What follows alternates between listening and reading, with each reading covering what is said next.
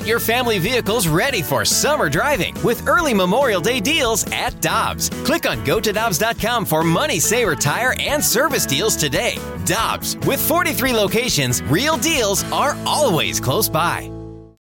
Time now for the BK and Ferrario podcast, presented by Dobbs Tire and Auto Centers on 101 ESPN.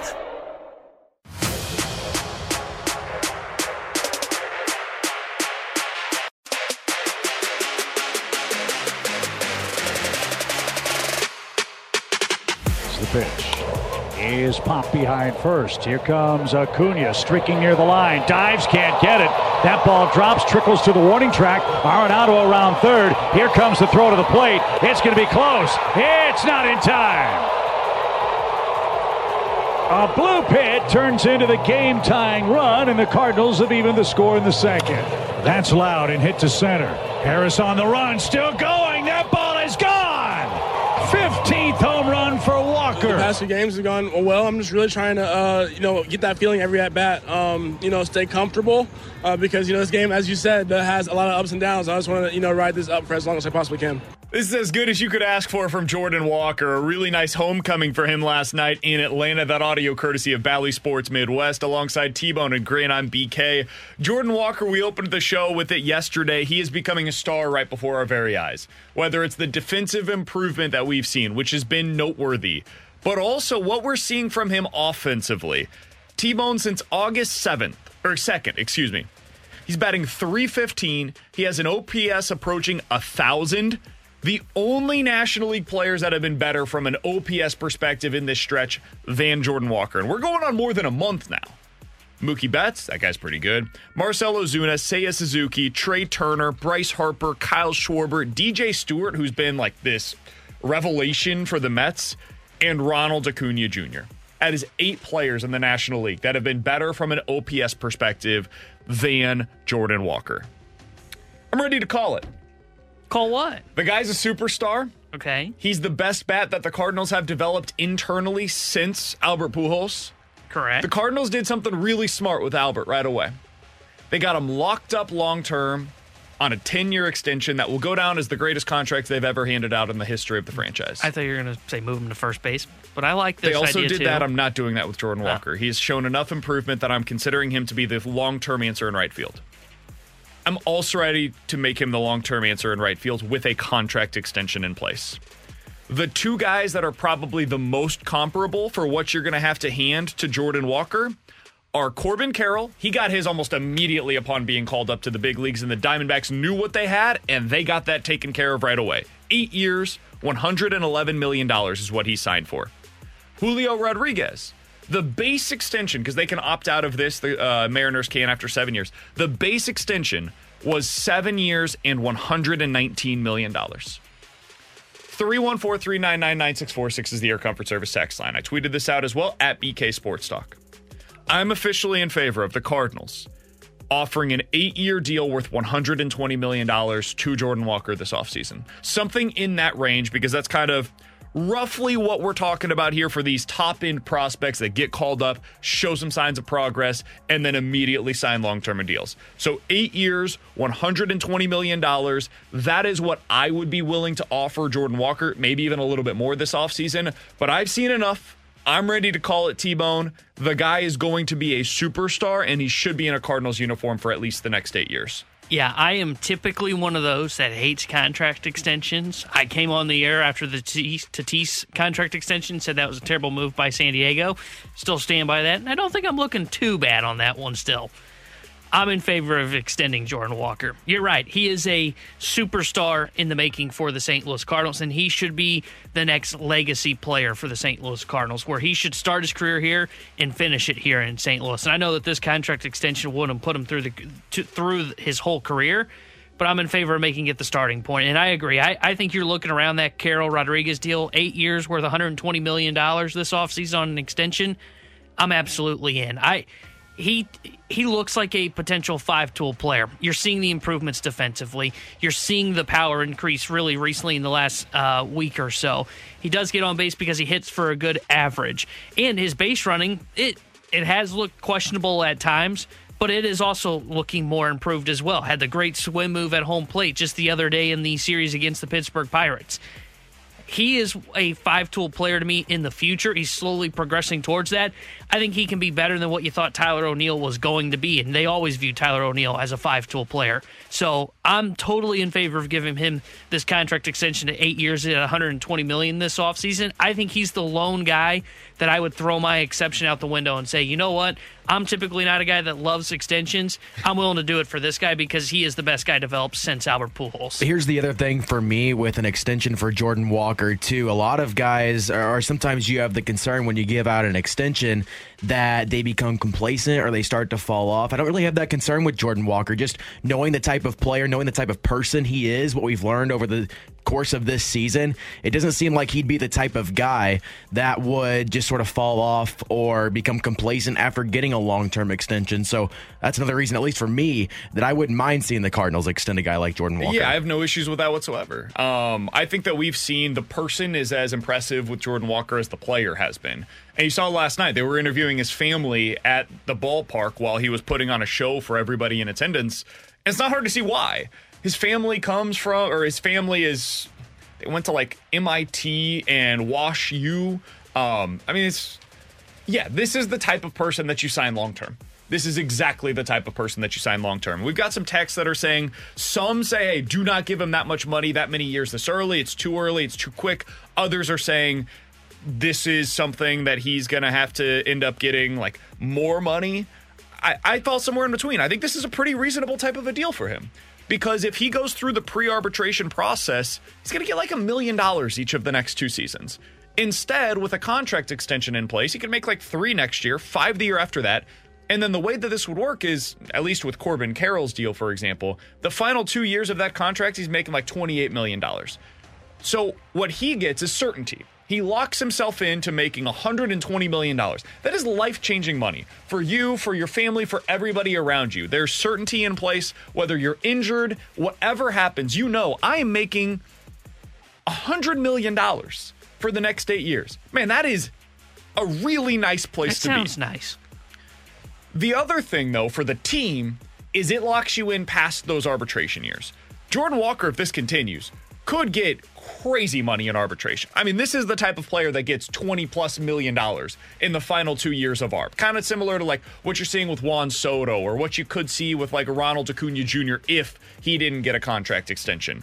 So instead of doing that, you're kind of leveling out what that salary is going to be. And for the Cardinals, I think this is maybe most important.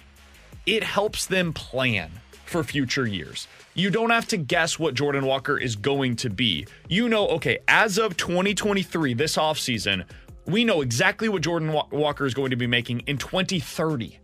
So you can plan accordingly around that. Base your payroll, base the contracts that you're giving out around what you know Jordan Walker to be making year to year. So I think it's good for the team. I think it's good for the player. I think everybody can win in this scenario. And I also feel like Jordan Walker is the type of person, to your point, Grant, that would be open to discussing a long-term deal now, so he doesn't have to worry about the money side of things. I don't have to worry about going to arbitration like Helsley and O'Neill have gotten frustrated with over the last couple of seasons. I don't have to worry about whether or not my contract is going to live up to what my performance is. I'm going to take care of the on-field stuff. The business side is done for until I turn 30 years old. And then we can come back to the negotiating table. That's the other thing about this. He's so damn young. You're locking up his 20s. By giving him an 8-year contract extension right now. So I'm all in. Couldn't be more in on Jordan Walker. I have been highly impressed by what we have seen out of him, especially over the course of the last month, both offensively and defensively. Grant, you had one other thing, though, that you mentioned before the show today that's been standing out to you about him. And it is something that I think for like some of our texters, they're probably falling in love with Walker about lately too. Yeah, just watching last night, him being in Atlanta, his hometown for the first time, it's that clutch moment, right? Like we've seen it at times this season when he gets into those high leverage situations that he performs. And last night was one of those situations. His family's there. He's back in his hometown for the first time and he goes 3 for 4 with the home run. Like, when you get into those situations, that's when you need your players to shine. And it's what the Cardinals lacked last season come playoff time. They didn't have that bat in the lineup that when the moment came, they stepped up and took it. And I could just see it. When the Cardinals get back into the playoffs, Jordan Walker is going to be one of those guys that is going to be counted on. It's going to be that time for him where it is going to be the type of player that the Cardinals lean on for those clutch moments, and he's already showing that he can do that in his rookie season. So when he said this, I was like, it feels that way, but I wonder if the numbers match up with that. Because sometimes we anecdotally remember the stuff that works out and not the stuff that doesn't. And it could be the opposite, too. Like last year, we remember Goldie and Arenado not coming through in the playoffs. But all regular season, for the most part, those guys were coming through in the clutch moments. The eye test matches the numbers in this specific scenario, though. Jordan Walker's been the Cardinals' second best player in high leverage situations this year. He's got an OPS over 1,000. He's batting .300 with a slugging percentage of .670 in high leverage spots. Now, it's only 40 plate appearances, so incredibly small sample size, but that's kind of how it works. You're either good or bad in those spots, and so far Jordan Walker has been excellent in them.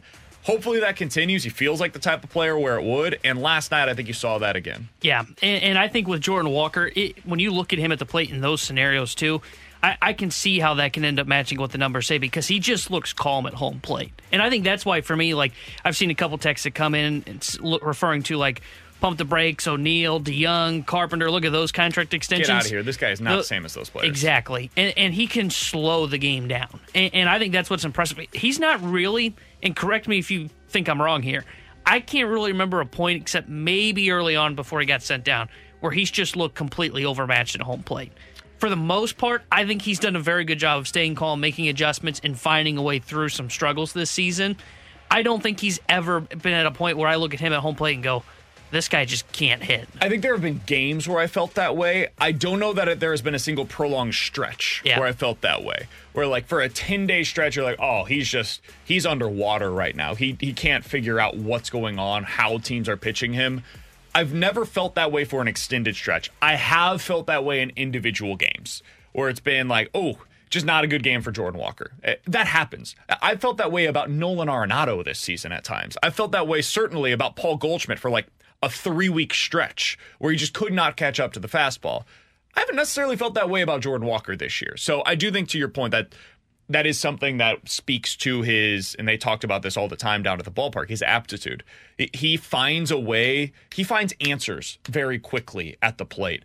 And that's something that you're going to need because teams are going to keep trying to find new ways to get you out, and they're going to keep trying to find those holes in your swing. I mentioned that I asked this on Twitter as well. The poll is, would you be in favor of the Cardinals offering Jordan Walker an 8-year extension worth $120 million this offseason? So far, we have more than 1,000 votes. 86% are yes. 86%. I think that it's a no-brainer for both sides, honestly. And I know that it doesn't sound like a ton of money for Jordan Walker because we think in free agency terms, he's not there yet. This would be buying out his pre-arb and arbitration years. I would have to go through to think of exactly what that would look like for him, but he's probably going to get like $1 million each of the next 2 years and then 5, 10, 20, something around there. So you're talking like 40, 50 million bucks over the next 5 years. You're putting together over the next 3 years after that, 70 million bucks. That feels about right to me. Yeah. It feels about right. I would agree with you. And I think when you look at Jordan Walker, again, it just comes down to, and I think that tells you right there. I see on the text line sometimes talking about you can't have Walker in the outfield, you can't have Walker in the outfield. I think people are realizing that the bat is special and that the defense is starting to come along. And I think it shows by that vote right there. And I think people now view him as a franchise, I don't know if you want to say icon, but a franchise pillar along with Paul Goldschmidt and Nolan Arenado. And probably the guy that if Goldie's not re-signed this offseason or after the contract is up next year, is the guy that slides into that spot as being the second face of the franchise. I remember talking to the Phillies insider that we talked to 2 weeks ago now, I guess it would have been, Scott Lauber, about Aaron Nola. And he mentioned how the guys that come in from the outside that choose Philadelphia seem to get more grace in Philly than the guys that were brought in from within, right? So like Aaron Nola doesn't have the same grace as like Kyle Schwarber. And he doesn't totally understand why that is the case there. It's the opposite here. The guys that are brought up from within here in St. Louis, if they become great, are the guys that are remembered forever more fondly than anybody can that is brought in from the outside. It's viewed a little differently here. It's the opposite. It's in reverse of what it is in Philadelphia. For whatever reason, neither is right or wrong, but I think that's how it is, and Walker is the latest of those guys. And I'll never. But you got to be great. Yeah. Because they'll turn on you quick. Yes. Here if you don't live up to the expectations. I'll never forget. I can't remember exactly when it was. I think it was when it was announced that Scott Rowland was going in the Hall of Fame. Me, Alex, I think Alexa Dat was in with us at the time, had Ryan Ludwig on the show. And we asked about Jordan Walker. And I remember him saying, Vonley, he is the next Cardinals Hall of Famer. And the fact of the matter that you put that kind of expectation on him along with the expectation of Rookie of the Year. And look, he's not going to win Rookie of the Year. Corbin Carroll just took off with that award. But the fact that he's 20% above league average and we're having conversations about a contract extension in September about this kid that's 21 years old tells you the Cardinals got something right when they drafted and developed this kid. That's Tanner Hendrickson. He is Grant Francis. I'm Brandon Kiley. 314-399-9646 is the Air Comfort Service text line to get involved in the show. You can always watch us on YouTube. 101 ESPN STL is what you search to be able to find us over there. Coming up in about 15 minutes, we'll ask John Denton about this. What's he think about the possibility of Jordan Walker signing long-term in St. Louis? We'll get into that with him coming up at 11:30. But next, Mizzou made a difficult but necessary decision yesterday. I'll tell you what that is and why it makes sense leading into this week's game here on 101 ESPN. We're right back to the BK and Ferrario podcast, presented by Dobbs Tire and Auto Centers on 101 ESPN.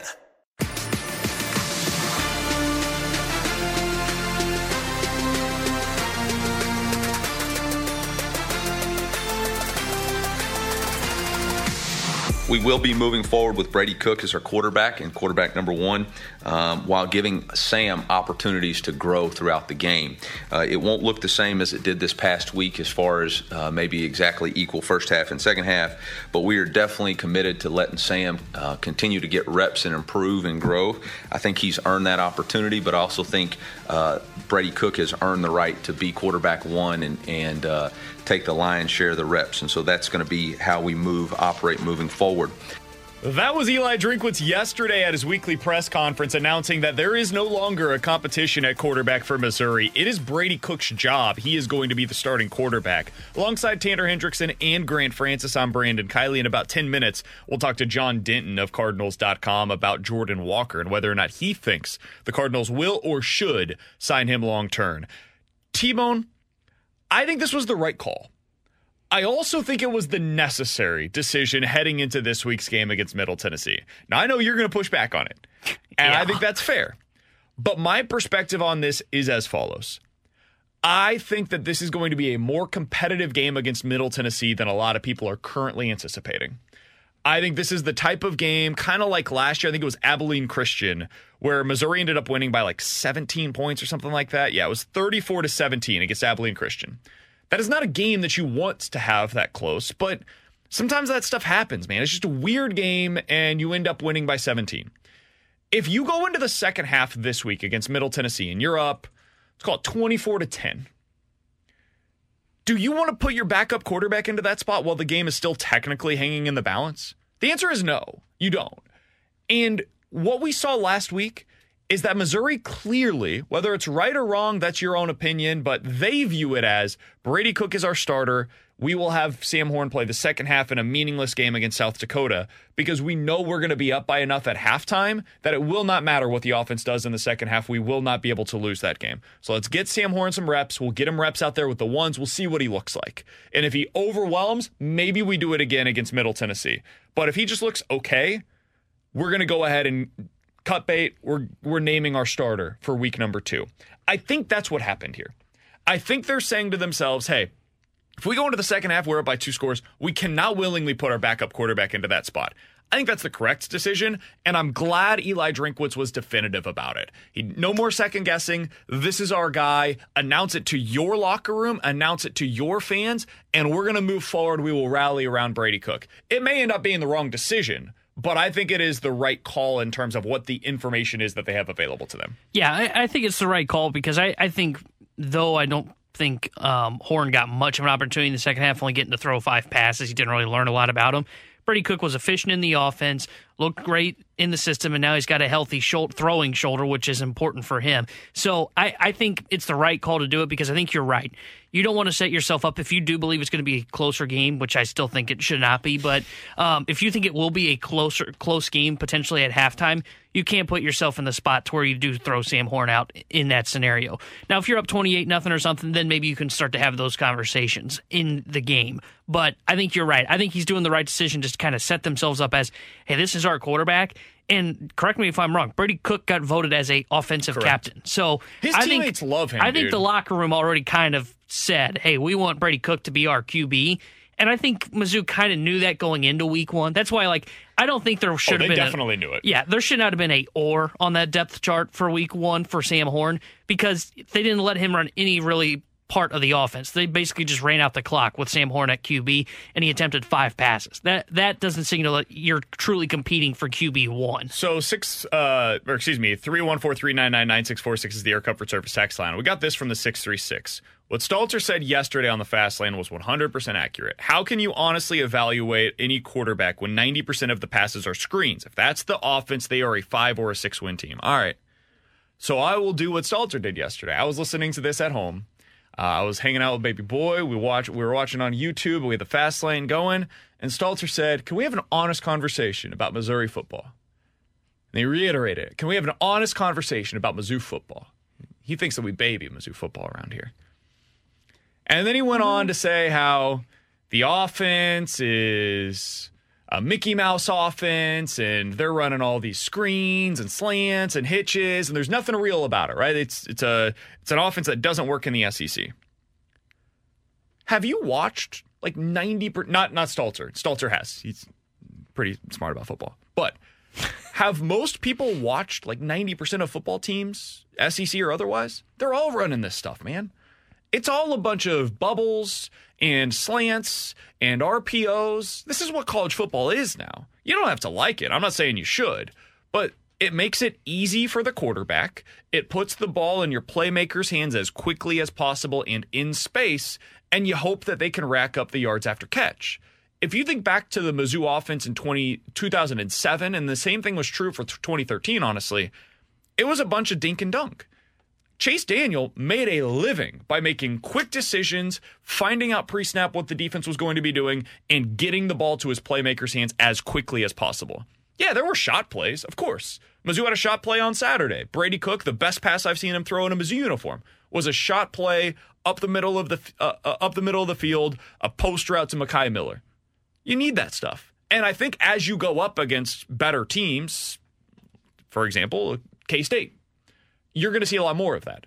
But when you're going up against South Dakota and they're running a bunch of too high, the best thing you can do is run the football and dink and dunk underneath. Take what the defense is giving you. Don't make stupid mistakes that can get this game into real contention late against South Dakota. I had no issues with the offense on Thursday night. If that's what it looks like again on Saturday, September 16th against Kansas State in what has just been announced as a sold-out game at Mizzou, first time in 4 years that the Tigers have sold out a football game. M-I-Z. Let's go! If it looks like that against them and it ends up being a problem, sure, we can have that conversation. But for now, I had no issues with their offense against South Dakota. I said this last week when we talked about the game on Friday. You shouldn't read anything to what Kirby Moore's offense looked like in that game because that was such a vanilla playbook. That was just simple as, hey, we don't want to show anything for potentially Middle Tennessee, for those that think it's going to be close. We don't want to show anything for K-State. We don't want to show anything to our SEC opponents yet.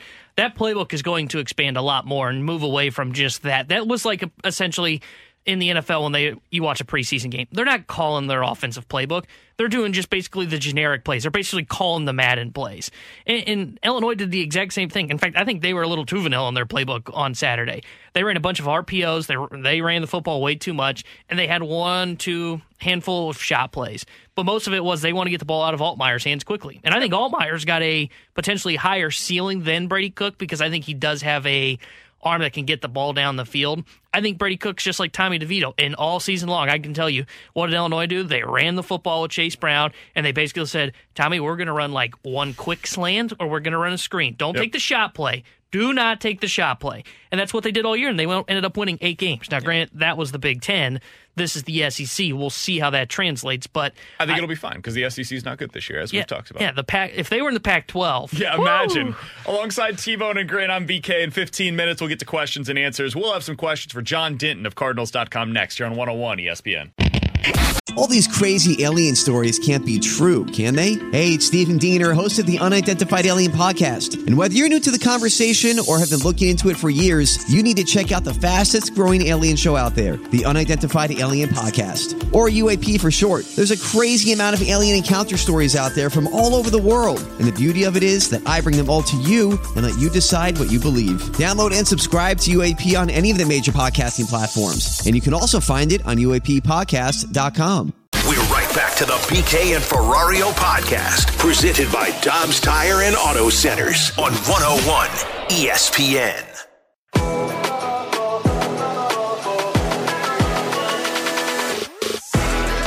Happy to go out to the 101 ESPN hotline to be joined by our friend and Cardinals insider for MLB.com. He's John Denton alongside Tanner Hendrickson and Grant Francis. I am Brandon Kiley. Fun game last night down in Atlanta as Jordan Walker made his return down to his hometown of Atlanta, put on a show for his family and friends down there. John Denton was in attendance to be able to watch that one. John, we appreciate the time as always, man. Let's start there. What'd you think of Jordan Walker putting on that show last night? Yeah, BK, I'm a sucker for those, dad getting to watch his son do something special. And, his dad, Derek, was there. His mother, Katrina, grandmother, Normarine, was there. They had like 25, 30 people. Derek's phone died in the middle of the game because so many people in the stands texting him, people at home texting him after every hit that Jordan got. It was, man, that's the way you come home. A lot of times you see these homecomings, they go poorly, because the kid is worried about tickets and he's worried about nerves and he's playing on the field that he wanted to play on when he was growing up. Jordan Walker came in here and, his dad said, man, I want to cut him open and see how he bleeds because that looks like he's cold as ice in his veins. He comes back here and doubles in his first at bat, drives in a run. Then he hits the ball 413 feet for a home run, has a single up the middle, 3-hit night. That's just, it shows you the progress that this kid is making, and he's going to be a star for the next 12 years in right field for the St. Louis Cardinals. Well, John, you said that a star in right field for the Cardinals for the next handful of years. We were just talking about this at the start of our show. Do you think it's possible that the St. Louis Cardinals will explore contract extension talks with Jordan Walker this offseason? The great teams have done that. I mean, you go all the way back to the Cleveland Indians back in the 95, 97, whatever it was. They signed up all their young guys early. They spotted guys that they knew were going to be fixtures of the organization for a long time. Look at this Braves team. Alex Anthopoulos with the Braves is a baseball genius. He's locked up Acuna. He's locked up Albies. He's locked up Austin Riley. All their key pieces are in place. It would make sense to do that. Now, can you get a hometown discount? Can you, a lot of times you give the kid the money, the security that he doesn't have right now in exchange for, maybe a smaller deal. I think it would be wise to do that with Jordan Walker. I think it would be wise to do that with Nolan Gorman. This team knows that they have big needs to fill this offseason. They've got to work on their pitching staff first, their starting staff, and their relievers. And then after that, that's when you maybe look at trying to lock up some of these pieces because, for the next 10, 12 years, I joked with Ali Marmol last night. You can almost write it in pencil. Nolan Gorman, Lars Nootbaar, and Jordan Walker are going to be the heart of your lineup going forward for the next 10 years. You need to maybe look at locking those guys up now if you can. So we mentioned earlier the comparisons are Corbin Carroll. He signed an 8-year deal worth $111 million whenever he was first brought up, and that was almost immediate. So that wasn't even with a year of experience showing what he could do at the major league level. Julio Rodriguez is probably the better comparison. He got a 7-year deal worth $120 million. If I told you right now, John, that the Cardinals approach him with something around that 7 to 8 years and right around $120 million, you know Jordan Walker and his family probably better than most. Do you think that is something, just based on your conversations, your understanding of the family dynamic, do you think that's something that Walker would be open to? Yeah, this is BK, this family is intelligent off the charts, and they're not driven by money, but the father went to MIT, the mother went to Harvard and Washington University. Jordan was on his way to Duke with a full scholarship. They value education, but when he got drafted by the Cardinals, they said, this is a once-in-a-lifetime thing, so they went into baseball. If you put $120 million in front of them now, I think they would be wise to do that. I mean, injuries happen in this game. Things happen. I think they would be blown away by that. I think they would be interested in that. And, I've been consistent on this, BK. I think all the way back to February, this kid is going to be the right fielder for the next 10, 12 years in St. Louis. He's going to be the center of this organization. He's going to be the player they build around. Put Nolan Gorman with him, and and Lars Nootbaar. That's a nice core going forward. And I think the Cardinals would be wise to look to lock him up for long term. John, you mentioned earlier Cardinals going to have to address pitching in the offseason, both with the starters and in the bullpen. A conversation we had yesterday, the way Zach Thompson has been pitching, could you see a scenario in which the Cardinals say, let's go into next year with Thompson as a number 5, and then maybe that third starter that they add is a guy that's like a bounce-back candidate? BK likes Tyler Mahle or Herman Marquez as that guy potentially? I thought BK liked Rich Hill. Whoa! Get out of here, John. I like upside. No, I'm just joking. I totally think that Zach could be that guy. His talent is undeniable. He's a first-round pick for a reason. If you put all those guys into a hat, Libator, Dakota Hudson, Zach Thompson. Zach Thompson's the guy with the best stuff. He's the guy with the most talent. He's the guy with the most upside. Of all the games he's watched of Adam Wainwright, he's watched twice as much Clayton Kershaw film. He models his game after Clayton Kershaw. He uses that 3-pitch mix, fastball, slider, curveball, big overhand curveball, just like Kershaw. He has the talent. He can be that guy. I think he's got the mental makeup too. I mean, we've seen some stuff from him lately. 2 starts ago, he didn't have his best stuff, but he gritted his way through 5 innings and found a way to get through that lineup a second and third time. So he's a guy that they really like. They're very intrigued by. It's been weird. He's struggled as a starter in the minor leagues, but he's pitched well up here. He's throwing strikes. He's landing his off-speed pitches. I would think he's definitely a candidate. Going into the offseason, having to sign 2 starting pitchers is a monumental task. You definitely don't want to sign 3 of them. So they need at least one person to emerge from that trio, and I think Zach is the guy. Our guest is John Denton here on 101 ESPN. You can find him on Twitter at JohnDenton555. He also had a story last night recapping everything that happened, the great story that was Jordan Walker and his family taking that all in yesterday down in Atlanta. So find that on Cardinals.com. John, I did want to ask you a little bit as another player that's maybe finding a new role within the Cardinals. Man, Tommy Edman looks incredible in center field. Yesterday, you heard it from both Ollie Marmol and Miles Michaelis after the game saying, hey, if that guy was a center fielder, he would be a Gold Glover out there. I looked up some of the numbers before the show today. It's like a +5 in outs above average in center field, where he's played like 200 innings so far this year. John, do you think they could enter next year with Tommy Edman as their starting center fielder? Brett, if he was just adequate, I think they may waver on that. But Tommy has been off the charts, and Tommy even told me last week, he's like, yeah, I've kind of surprised myself that I've played as well out there as I have. But go back to instincts, go back to baseball IQ. There's nobody on this planet that you would want ahead of Tommy Edman in that case. I mean, he gets a good jump every time. He has closing speed. He never takes a misstep. He's so intelligent. He's just one of those guys. It doesn't matter where you put him. He's going to be a Gold Glove. He could be a Gold Glove shortstop. He could be a Gold Glove center fielder. He's already been a Gold Glove second baseman. His intelligence is off the charts. His smarts are off the charts. I really think he could be their center fielder going forward. Like I said, if he was just adequate, maybe they think about moving him back to shortstop. But he's been unreal in center field. He's made every catch, whether it's going back or coming forward.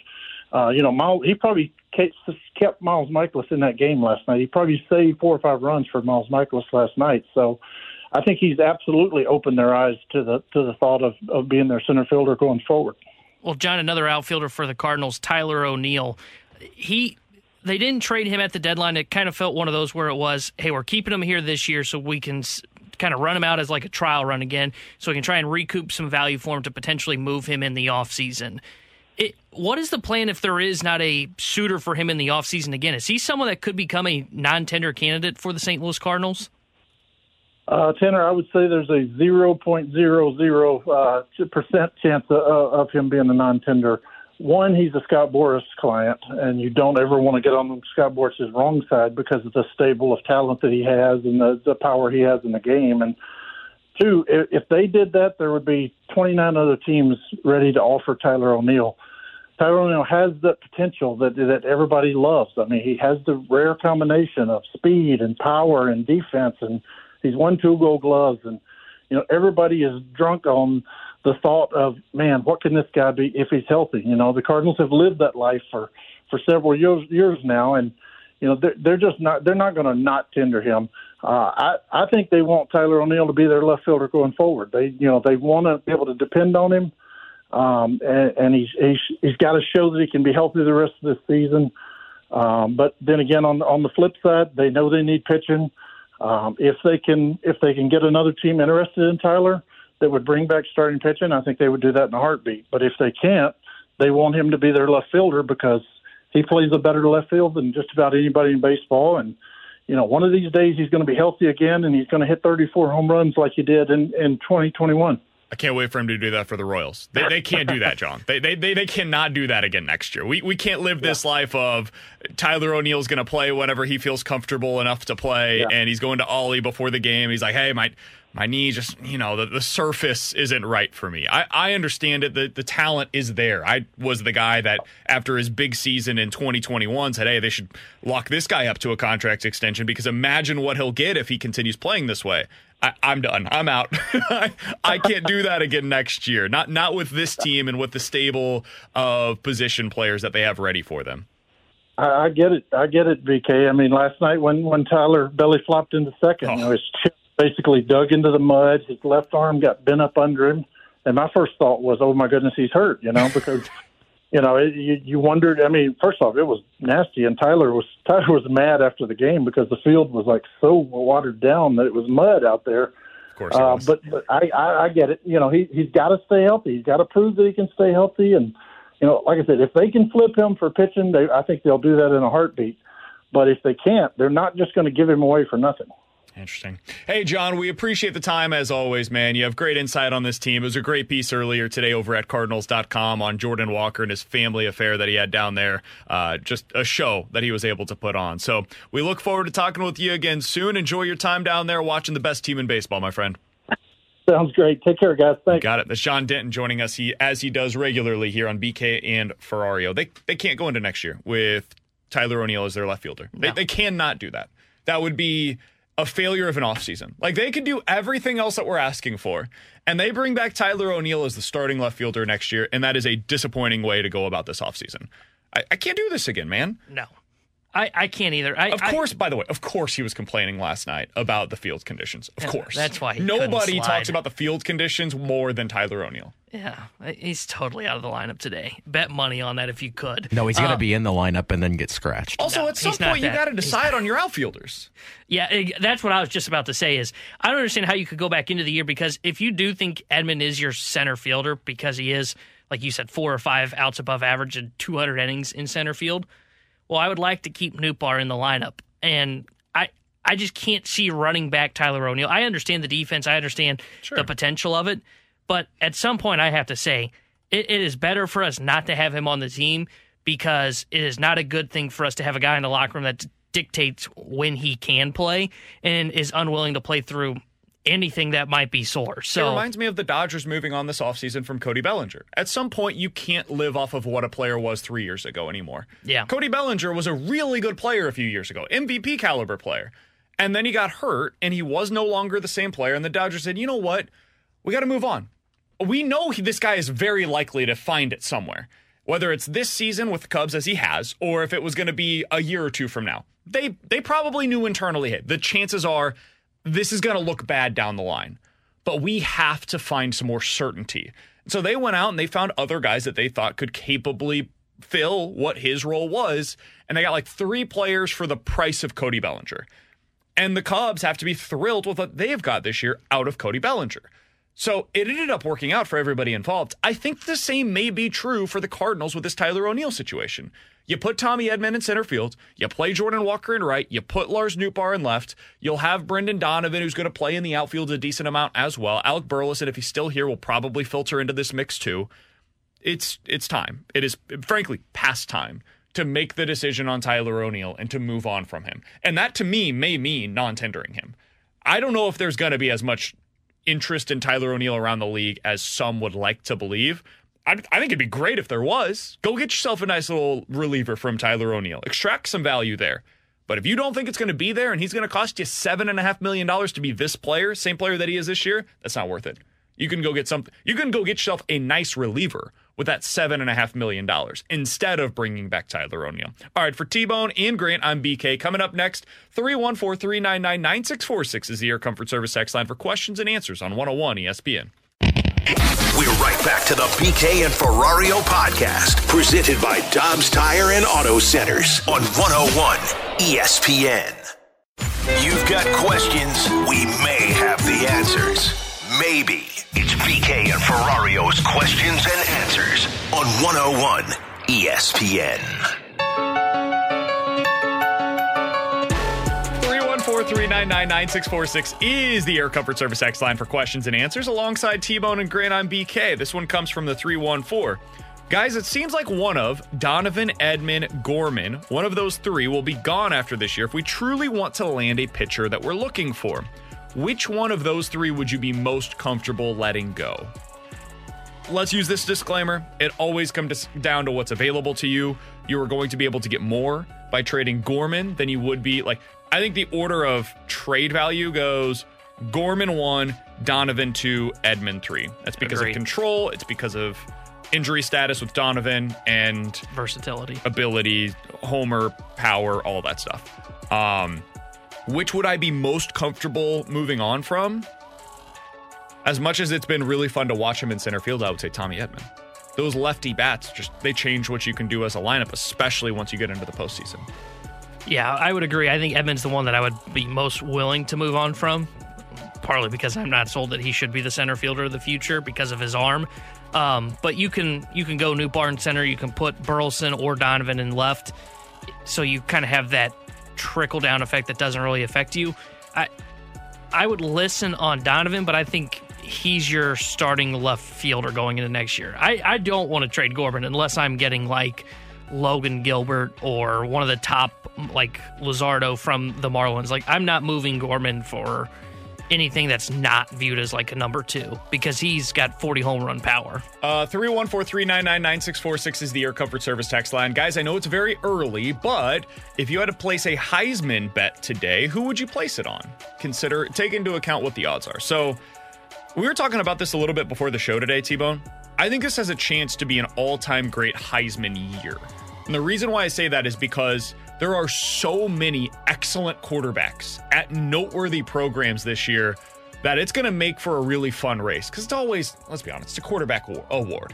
Occasionally, you'll get a running back that gets in there. Once we saw a wide receiver recently get into the mix. But more often than not, we're talking about quarterbacks, kind of like the MVP in the NFL. And this year, you look up and down the leaderboard. Caleb Williams, Jordan Travis, Michael Penix Jr., J.J. McCarthy, Bo Nix, Quinn Ewers, Sam Hartman, Drake May, Dylan Gabriel, Jaden Daniels, KJ. Dude, it keeps going on and on. Shedeur Sanders is 60-1 right now to win the Heisman after what I thought was the most impressive performance that I saw this week. You loved what you saw from DJ Uiagalelei. He's at 80-1 to win the Heisman Trophy this year. So if I had to place a bet on any individual player right now, I think because of the odds that you can currently get, I would probably go Sam Hartman at 20-1. Kind of like those odds for him. Yeah, I like that one on Sam Hartman. Outside of him, like, I do like that one. I really like Michael Penix. I know he's not as high of odds, but plus 850. They've got arguably the best or the second best wide receiver group in college football. He looked great last week. And, like, think of the people that he's going to have to beat and have to perform well against. Can he beat USC? Can he beat Oregon? Can he beat the Pac-12, as we've talked about, the best conference in college football. Michael Penix puts up great numbers like I expect he's going to. If he can get them to the college football playoff or to the Pac-12 championship game and play really well to get to that point, I think he's a guy that could be a sleeper for the Heisman Trophy. I still think Caleb Williams is the chalk answer because I think he's going to end up winning it, but I wouldn't be shocked if Michael Penix gives him a run for his money. Yeah, it's going to be hard to beat out Caleb Williams, but I do like looking at Shedeur Sanders because if he's able to do that against a team that was ranked 17th coming into the season, what is he going to be able to? I mean, 510 yards against TCU this past weekend. Yeah, 60-1, it's worth a shot. I mean, yeah, I wouldn't put much on it, obviously. I would actually go with his teammate. If I'm going to bet on a long shot bet from their team, going with the guy that's doing something we haven't seen since like Deion Sanders. That's a good point. Is a pretty good one. At 50-1 odds, Travis Hunter. I would probably go with Travis Hunter over Shedeur Sanders, just because I think people view it as such a unique thing to be able to play both ways. If he's going to have like 100 plays a game, that's going to speak to Heisman voters. If he's able to sustain success for longer, it's going to be easier for him to draw votes more than other players, I would say, just because of that two-way play. Like that, there's hardly any other players that really do that at that level. So it's going to be easier for him to draw votes if he's able to play that at a high level. But again, Caleb Williams, it's going to be so hard to reach his level. So somebody on the text line makes a fair point. Guys, when you mention these names, who are the schools that they're going to? I'm not familiar. So Caleb Williams is the USC quarterback. He's very likely going to be the number 1 overall pick next year in next year's draft. Sam Hartman, who I would place my bet on at 20-1. He's the new Notre Dame quarterback. He was previously at Wake Forest, holds the all-time record for ACC touchdown passes. And then the two guys that we mentioned, Shedeur Sanders and who was the other one that Travis Hunter, both go to Colorado. They're the stars that followed Deion Sanders from Jackson State to Colorado and both showed out in a big way this week. And so Michael those are the ones that we mentioned. Washington University. Coming up in about 15 minutes or so, we'll stick with the football theme. Some NFL quick hitters, including the most likely quarterback this year to take what I'm going to call the Jared Goff leap of going from a guy that is just a guy to somebody that you actually kind of believe in. We'll talk about that coming up in about 15 minutes or so. But coming up next, there's one player that I think is completely changing his outlook for 2024. We'll tell you who that is for the Cardinals next year on 101 ESPN. We're right back to the BK and Ferrario podcast, presented by Dobbs Tire and Auto Centers on 101 ESPN.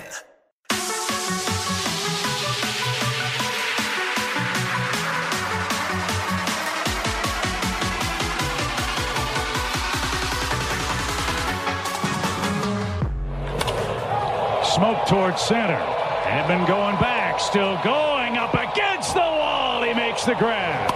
In the air, right center. Will it hang up for Tommy? He's going to dive and get there, and that will retire the side. Two great defensive plays for Tommy Edmund in the second. That could turn things early. The two catches he made, the one against the one coming in, same inning. You put Tommy in center every day, he wins a Gold Glove. I mean, he's a really, really good defender.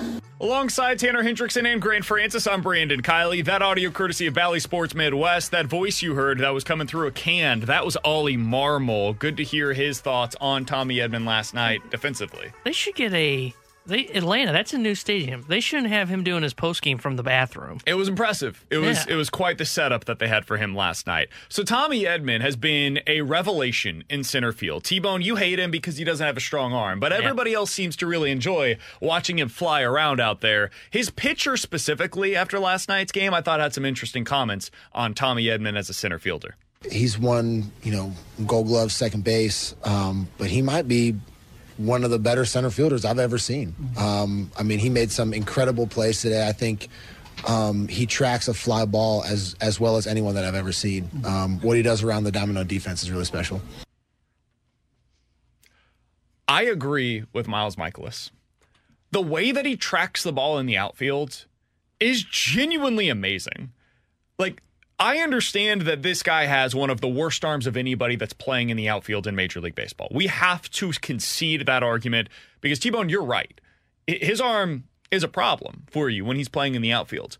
But I think he saves so many runs. He makes so many extra outs by getting to balls that other outfielders do not, that I'm actually willing to deal with the lack of arm strength from Tommy Edmund.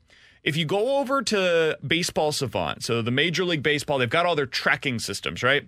So now they are tracking what the estimated success rate should be from an outfielder. So basically, how often should this guy get to a ball? And how often does he actually get there? And based upon what they actually do versus what they expected to do, you can kind of look at, okay, who are the best outfielders right now on a rate basis as opposed to just like the outs above average, which is volume. It's like adding up hits versus batting average, right? Based on the success rate added this year, Tommy Edman has been the second best center fielder in all of Major League Baseball. The second best center fielder in the sport. The only one that has been better is Dalton Varsho. Guys that are slightly behind him on the season, you may recognize these names. Harrison Bader is one. Kevin Kiermaier is another. Jose Siri is another. Trent Grisham, Luis Robert, Julio Rodriguez. I mean, we're talking about a who's who of outfielders here. T-Bone, I think if they wanted to going into next year, they could make Tommy Edman their starting center fielder, and you would basically see what we saw with Harrison Bader out there defensively. How would you feel about the Cardinals going into the offseason and Mo saying in his end-of-season press conference, we are going to have Tommy Edman as our starting center fielder in 2024, and we're going to build our outfield around him? So I still would prefer to find an upgrade in center because, one, Tommy Edman is not a great offensive player, and two, the arm is still a major concern for me, even though you just comped him to Harrison Bader. Bader at least had the cannon and the range, which is what made him an elite defender.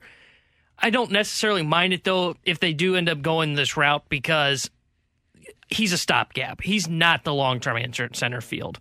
The long-term answer in center is more than likely Victor Scott.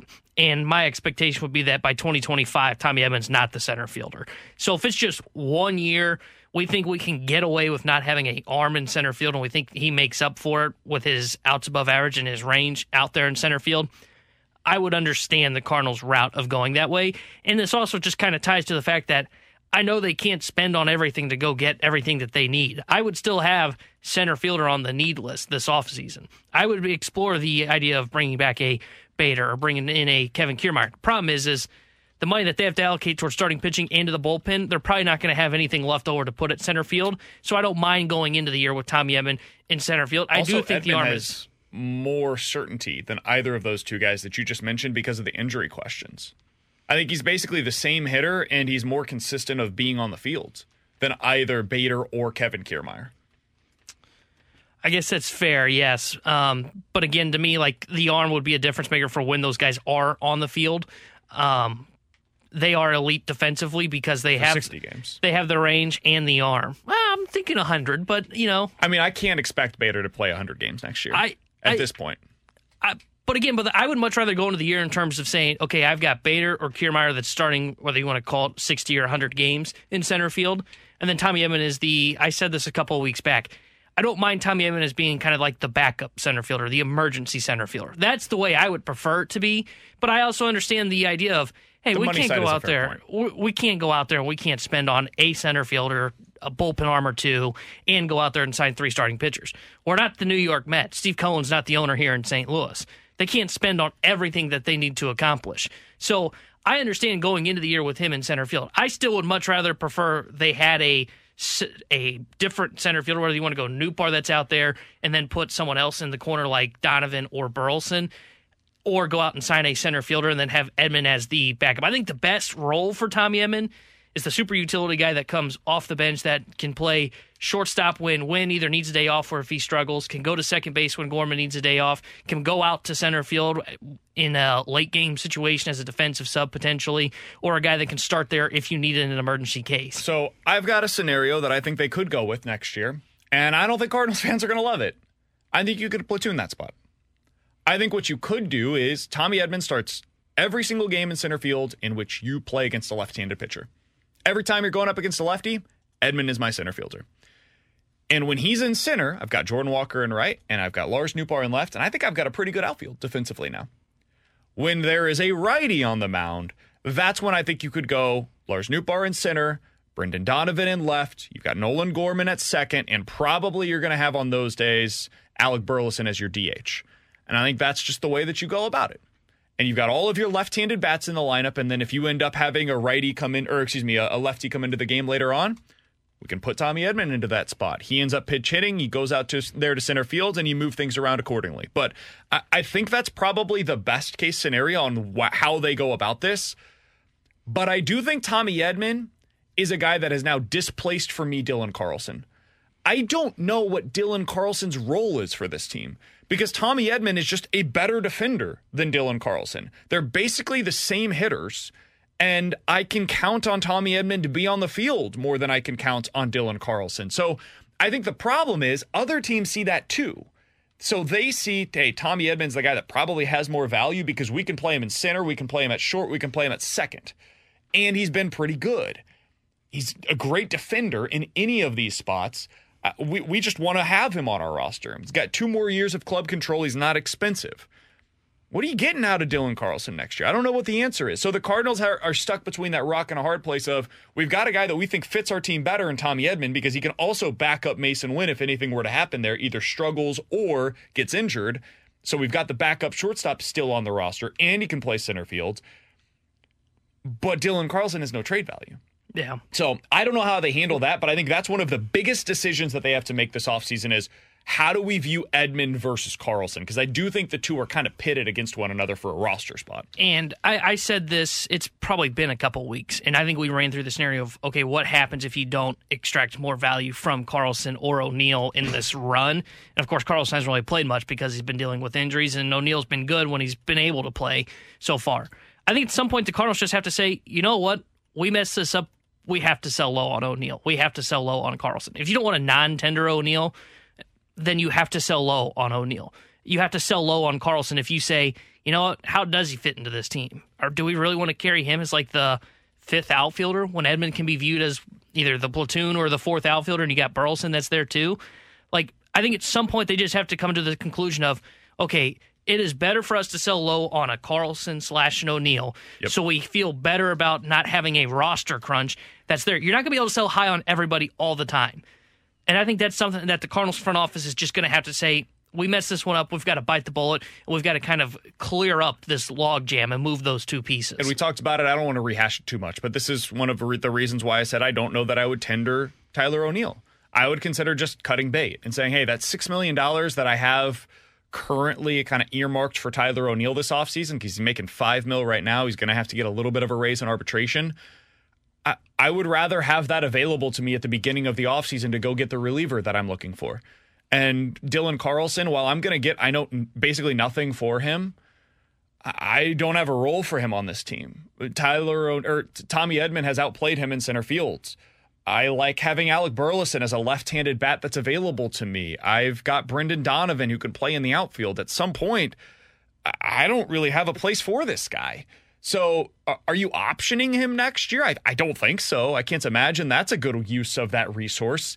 I think that you've got to try to extract the most value possible for Dylan Carlson, and that might mean selling really low on him. I mean really low.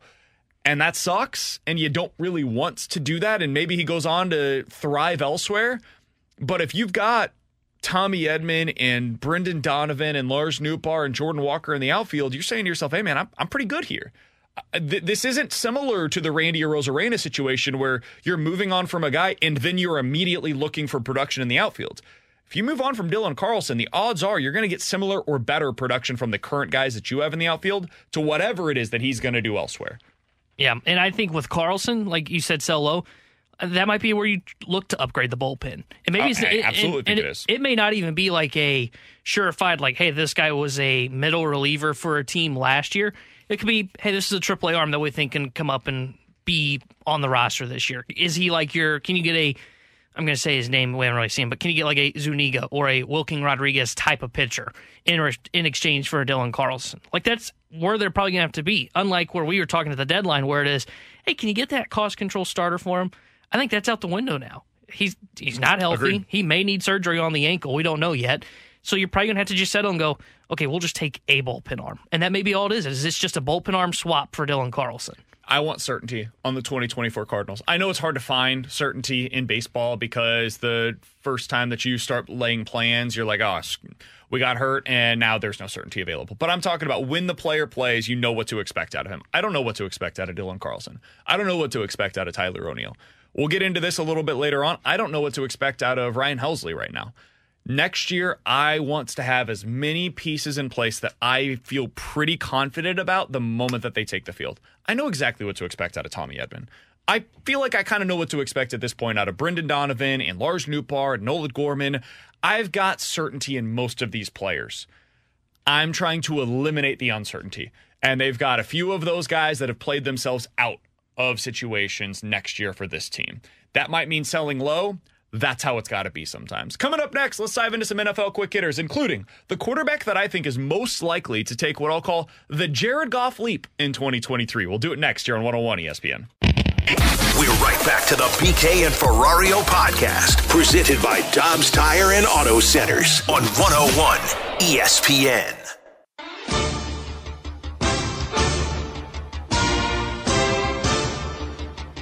All right, let's dive into some NFL quick hitters alongside T-Bone and Grant on BK. So, T-Bone, there was a piece on The Athletic earlier today asking, can Steelers' Kenny Pickett shatter the expectations after the offseason to remember?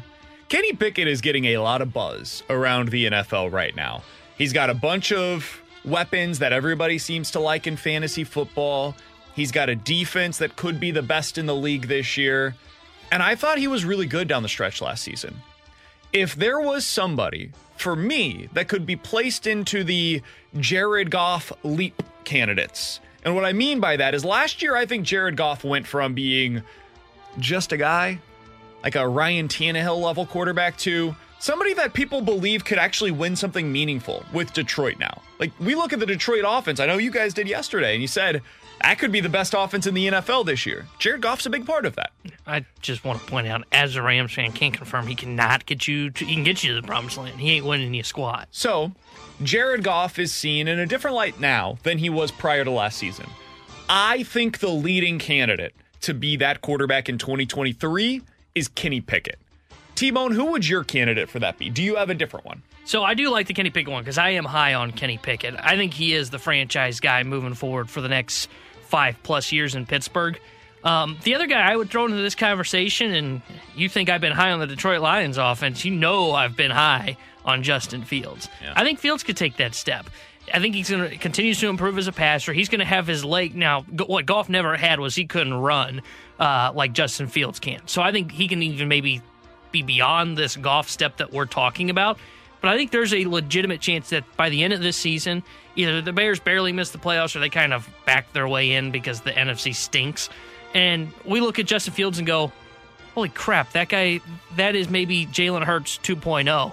And just another great offseason away by the Bears. And we're talking about a team that's going to be up there at the top of the NFC. And I think I think Fields is a big part of that. I don't disagree with you, but I would say that Justin Fields is sort of already there after last season. Oh, you think? Yeah, I think a lot of people look at him as sort of the next elite quarterback. I think they view that way in fantasy. I don't know that people view him that way in real life. Sure, but I also think that has a lot to do with what surrounds him. Maybe. Here's how I view Justin Fields. I view Justin Fields as a blank slate right now. I don't know what he's going to be. I think you could go either. He could end up being the next Jalen Hurts, or he could end up being the guy that we look at in 2 years, really, and say, Bears need to upgrade. They need to get a new quarterback because this guy he can't do it from a passing perspective. I think he's one of the most talented runners at the quarterback position I've ever seen in the NFL. Like, you could put him on, he's not quite Michael Vick. Michael Vick was a different level. I think he's in that next tier, that second tier. So I think he could either be like Daniel Jones or Jalen Hurts. That's a good one, because I think this is the year you find out. Yeah. Because he's got the weapons. It's year 3 for him, if I'm not mistaken. This is the time. This is the time in which you go, okay, we've either got a version of Jalen Hurts or we have Daniel Jones. And then they may even look back and go, man, we probably should have taken a quarterback this past year. I've got 2 other candidates for you for this making the leap. My other one was Jordan Love, if that's one of yours. Ooh, I like that one a lot. The only problem with Jordan Love is he has nothing around him. There's too much loving going on, because I am not in on Jordan Love. I think they're winning that division. Tua Tagovailoa, I think, could be put into this category. His only issue is he got hurt. Last year, if you look at what he did numbers-wise, 25 touchdowns and 8 interceptions in 13 games. Wasn't he in the MVP conversation for a little while before he got hurt? He's the guy that I think's already done that leap because of what happened last year. I'd agree with that, too. Before the injury. Can I give you a different one? Yeah. This one, I don't really know what the consensus is on him anymore. I think it is kind of similar to Jared Goff, where it's like, hey, your team has a ceiling if he's your quarterback. Derek Carr. I think Derek Carr could go to New Orleans this season, and if he performs at a really high level, you got Chris Olave down there. We'll see what happens with Michael Thomas. We'll see what happens with Alvin Kamara, who apparently had one leg that was 2 pounds heavier than the other, and they fixed that this offseason. Don't know if you saw that story. It's amazing. That's a thing? Yeah. One leg was stronger than the other, and so it was part of what was like an imbalance in his body, and it's why he felt sluggish for most of last season. He said he fixed it this offseason. It's kind of like what people are doing now with the bats, where they're like getting everything biomechanically designed for them. He had his body completely like transported into a new realm, basically. So fascinating. Yeah. I think Derek Carr is going to be better than we expect this season. I think the Saints have a better supporting cast than we think they do, because they were stuck with Andy Dalton and Taysom Hill and Jameis Winston last year. We don't got to throw them all under the bus like that. I think Derek Carr is my second leading candidate to do this, behind what you could potentially see from Kenny Pickett. Yeah, see, I think Carr is what I think Goff is. Because I actually kind of would push back on the notion that Goff became somebody last year, because I think he was that in L.A. The thing that makes Goff successful isn't Jared Goff. It's the pieces around Jared Goff. When he was in L.A. and they had pieces, they had a running game with Todd Gurley, he was great. I thought he was the franchise quarterback. Hell, the Rams fell for it, gave him a massive contract extension. But I think that's Derek Carr. But that's what I'm saying, is I think Carr is what Jared Goff He's already there. Where he's already there, and he's going to be successful if you believe in their weapons. But if Kamara's leg truly isn't fixed, and Michael Thomas can't stay healthy, and Chris Olave doesn't continue to take the next step, Derek Carr is going to look bad. You put Derek Carr in that Lions offense, I think it's the exact same thing that you would see with Jared Goff. Okay. I like that. I think that's why it's Kenny Pickett. I think the answer is Kenny Pickett. Because I think he's also going to be a reflection of what is around him.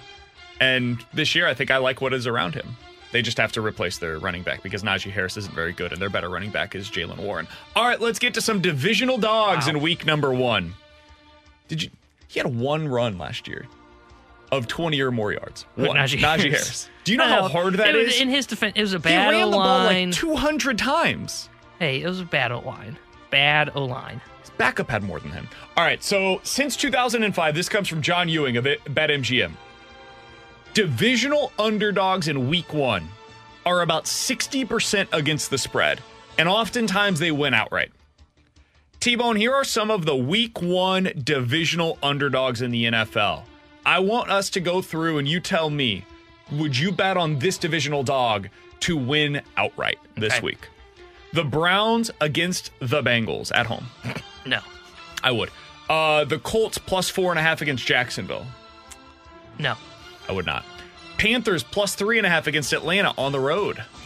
I might do that one. Yes, I could see where the Panthers could beat Atlanta in their wonderful running game. You know better than that. I would not do that. Atlanta's going to be amazing this year. The Packers plus 1 at Chicago. No. Money line, you ready? Jordan Love?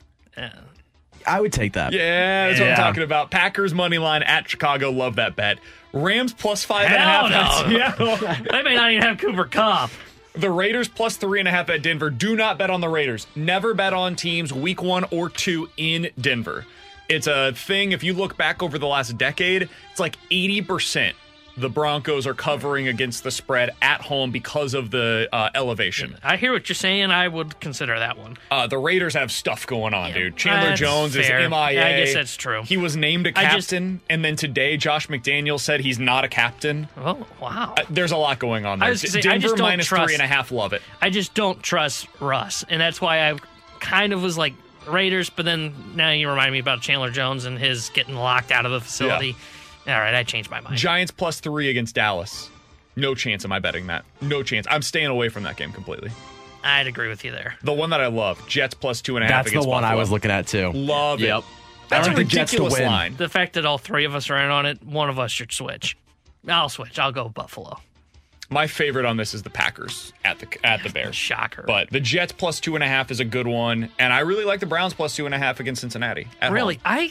I am not in on the Browns at all. I don't love them, but weird stuff happens in week one, man. Every year we see it, and then we're like, whoa, what happened there? Man, the NFL's weird.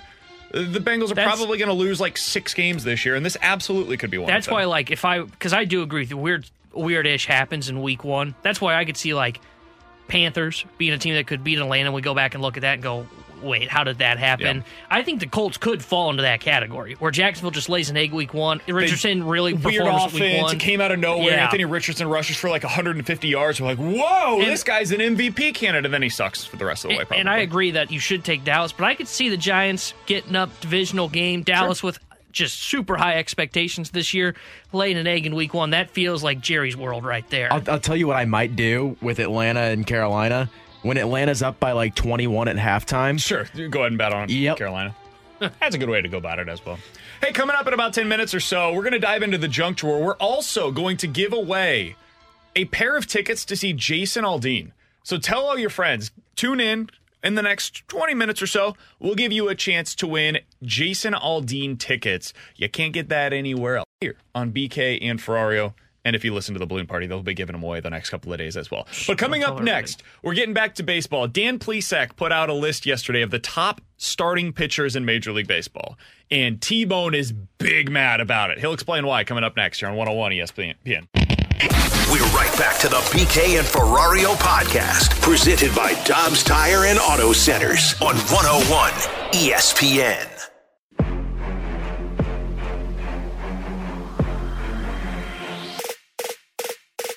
After Ohtani, it's him and Snell, and then kind of a fall off to Marcus Stroman. Sonny Gray. I'm still not sold on the Sonny Gray. Here's the thing about Sonny Gray. Experience. Sonny Gray is great if two things are in play. Number one, if your team sucks and you have no expectations of winning. Well, then, Randy. And number two, if you play a 5-month season. Oh. Okay? But you get to September and you get to the playoffs, and Sonny Gray's not going to be there for you. So if that's what you're into, if he's fine for the Twins, because the Twins haven't won a playoff game since 2004. He'll be perfect in their rotation. He's 33 years old. He was fine with the Reds. Yeah. What happened when he went to the Yankees? He was fine with the A's, where there were no expectations and no fans in the stands. What happens? So that was Randy Carricker on the opening drive talking about my guy. I am labeling him as my guy officially, Sonny Gray. Alongside Tanner Hendrickson and Grant Francis, I'm Brandon Kiley. The reason why we played that is because yesterday, T-Bone, Dan Plesac put out his list of the top 25 starting pitchers in Major League Baseball so far this season. I think the top 4 are pretty damn good on this list. Garrett Cole, Blake Snell, Justin Steele, Luis Castillo. You can make an argument that is the correct top 4. I would personally have Spencer Strider up there, but neither here nor there. At number 5 is where this list gets very interesting, both for the Cardinals and just in general as a baseball conversation. He has Sonny Gray at number 5. Now, I think if you haven't looked at Sonny Gray's numbers, I can understand the T-Bone reaction there, where you just kind of, Sonny Gray. The 33-year-old that it was terrible in New York. Man, my dude has started 28 games this year with a sub-3 ERA. What's his win-loss? Not great. 7-6. At some point, we got to start giving this guy the respect that he deserves. Since you can go back to July 22nd, in his last 9 starts, he has 8 quality starts. He's gone at least 6 innings in every single one of them. He's given up 2 or fewer runs in all but 2 of his starts in that stretch. My dude is on a hot streak right now. And I don't know if you've looked at the calendar, but the calendar has seemingly flipped to September, and he's still pitching well. T-Bone, I think there's a case to be made that Sonny Gray has legitimately been, even if you disagree with top 5, like forget about the number next to his name, a top 10 pitcher in Major League Baseball this year. And this guy is a free agent at the end of this season. He's 33 years old. Probably not going to get a super long-term deal. I'm starting to think that Sonny Gray is exactly the type of pitcher that the Cardinals are going to be looking at this offseason. Swing and miss stuff, great ERA over the last 5 seasons. This might be a guy that profiles best as a Cardinal. Yeah, I do like Sonny Gray. I do kind of push back on the notion of being top 5, but I do really like him, and I do think he should be like top what would you say, 3 top 2 in the targets for the Cardinals this offseason. Yeah. I think it's fair to say it should be Nola 1, Gray 2, and then you can put like whoever else you want there behind him. I think you only get one of those guys, though. I don't think you can get both Nola and Sonny Gray. I don't think they're going to spend $50 million on 2 spots in their rotation. All right, Buzz Kellington. Man. And it's 2 qualifying offers that you'll have to contend with. That is true. And that'll be the thing that I'll be interested to see how they view Sonny Gray with the QO attached to him, because he is going to get it in Minnesota, would be my assumption. Do they want to give up a high second-round pick for him, for Sonny Gray? I don't. You would or wouldn't? Yeah. Okay. I mean, I'm on board with it. But I've put myself in a situation where I'm going to have to. I mean, the only guys in Major League Baseball among qualified pitchers that have a better ERA this season than Sonny Gray are Blake Snell, Justin Steele, and Garrett Cole. He's second in the American League in ERA. That has to matter. At some point, I have to look at that and say to myself, man, the guy's just been awesome. And if I can add that to my rotation as a number 2 starter, I've got to consider it. Yeah, I'm on board with Sonny Gray, because you're right. He's got swing and miss stuff. And I like to geek out at looking at Baseball Savant and see who his stuff based on velocity and movement it compares to. Compares to Joe Musgrove, Merrill Kelly, Steven Strasburg. 3 guys that are really good. Strasburg good when he was healthy. Now, let's ignore the Jake Woodford one that's on there on the very side as the 5th most comparable pitcher to him. He's not that guy. But I think he is the kind of guy that fits what the Cardinals are looking for. Because every time we bring up Aaron Nola's name, what do we bring up? We don't bring up like ace next to his name. We bring up front-end starter, which Sonny Gray is, and we bring up a guy that, at least from the outside looking in and based on looking at his baseball reference page, says there's certainty in what you're signing. You know he's going to eat innings for you. I think the same can be said for Sonny Gray. I mean, you look at him over the last 3 years, he's been able to get to, he was dealing with a little bit of injuries last year in 2022 where he had 119 2/3. But for the most part, since 2018, he's been right around 25 starts a year. Yeah. And when he is healthy, like this year, he is eating innings for you. And in the time frame from 2018 to 2023, he's 25% above league average. That sounds like a guy that the Cardinals need in their rotation. And I think he is a guy that could be, I think he's probably going to be second to Aaron Nola on the list of what they're going to look at when they kind of rank these free agents and how they want to target them and divide them up. He's probably number 2, and I think it is because of what we're talking about. He does feel like he has some certainty to him. And I have always disagreed philosophically with the way that the Cardinals operate in this respect, but I think when you learn the way that they operate, it can inform how you think they're going to make decisions in an offseason. They do not like giving out long-term deals. They hate it, especially for guys over the age of 30. And to a degree, I understand it, because it can get you into really bad situations. But I think they should have done it with a guy like Manny Machado or Bryce Harper. Those were the guys that came to mind immediately of hey, long-term deals, very young players, unique opportunities. It's worth it in this situation. On pitching specifically, they hate long-term deals. Hate them because of how volatile pitching can be. The reason why I bring that up in regards to this offseason is because I think you're going to see Aaron Nola get a 5 or a 6 year deal. He's 30 years old. He's going to be 31 when that starts. I think Sonny Gray's going to sign a 3-year deal. Maybe even a 2-year deal, where he's trying to maximize his value because he's coming off of a really excellent couple-year stretch here. Would you rather have Aaron Nola at $30 million a year for 5 to 6 years, or Sonny Gray at 25 over 2? I could see how you talk yourself into Sonny Gray being the better option for you, because first of all, he's quite literally been the better pitcher over the last 2 seasons in terms of just the ERA and any of the underlying stuff. And if you're only having to project 2 years for Sonny Gray, maybe even 3, or 5 to 6 for Aaron Nola, man, I could see how you talk yourself into Sonny Gray being the one that makes more sense, especially given the context of the current Cardinals rotation. We've talked about it a lot. Aaron Nola is basically Miles Mikolas plus. Got better stuff, more swing and miss, strikes more guys out, but his real value to you in your rotation is you can pencil it in, he's going to throw 200 innings for you. The Cardinals already kind of have that in Miles Mikolas. So what I'm looking for is a guy that's going to be effective within the innings that he throws. And if you're looking for that, the guy is actually Sonny Gray. He doesn't have the walk rate issues that you see with a Blake Snell. He doesn't have the innings where he's going to throw 180 plus every year like he does with Aaron Nola, but he's kind of the best of both worlds. He's given you good effectiveness within the innings that he throws. He's going to get to 160 or 170 if he throws the innings that you expect him to. He gets deeper into games than Blake Snell. He's not going to get as many years or as much money as Snell or Nola. He's kind of the midpoint of everything we've been talking about, we don't throw him into that mix with those two pitchers, but we probably should be. He probably should be up there with Nola and Snell, even though he doesn't have the same name recognition. So I agree with everything you said there. I do wonder if they would try and push him to a little bit longer deal. Probably not 5-6 years, but go around 3 probably is right, but maybe even 4. Why? Because in 2 years they got 2 other pitchers coming off the books, and they probably don't want to run into the same issue they had this year, where they had 3 pitchers falling off the books at the same time, and you kind of reset to where you were, where you have to go sign 3 starting pitchers because Michaelis Matz come off the books in 2 years. So but maybe they figure that out when it comes. But I also I think too it comes down to how much faith do you have in your pitching development, because that's where you've been lacking, and that's why you're in this spot. Because in theory, if you can develop Tink Hintz or a TK Roby or Gordon Graceffo, okay, well then it's okay with having 3 guys that come off the books at the same time in 3 years. Yeah, that's one of those situations where, like, 3 years ago, I wouldn't have predicted the Cardinals to be in the situation they're in now. So 3 years from now, I have no idea what to predict. The guys that they signed, they could draft somebody at like number 3 overall in this year's draft. That 3 years from now is their number 1 starter. I think that's fair, but I also think they would look at it and go, wait, we just did this. We don't want to potentially fall back into that hole. I think that's why, I think you're right on everything you said about Sonny Gray. I think they may try to go a little bit longer in terms of years. Just 3 to 4 would be what I would say. They will try not to. Like, especially with Sonny Gray, I would not want to do that. Like, if you could avoid the term, that's what you want to do with any of these guys. I'd be more willing to give him more money up front as opposed to giving out the years to Sonny Gray or any other pitcher, frankly.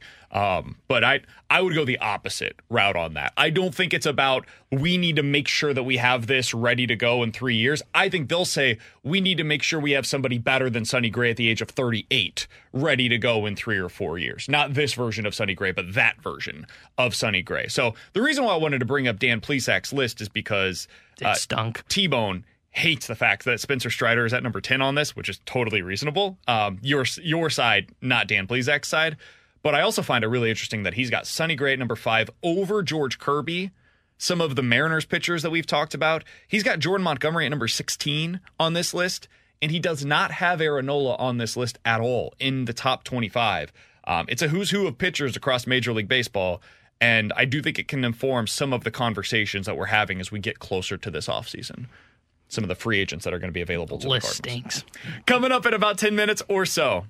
Do the Cardinals have a Ryan Helsley problem going into this offseason? We'll talk about that. But next, we're going to get into the junk drawer, and we're going to give you an opportunity to win a pair of tickets to see Jason Aldean. Can't beat this. Next, you're on 101 ESPN. We're right back to the BK and Ferrario podcast, presented by Dobbs Tire and Auto Centers on 101 ESPN. Let's open it up. The junk drawer with BK and Ferrario. Brought to you by Fenton Bar and Grill. Best trashed wings in Missouri. Dine in, carry out, 7 days a week.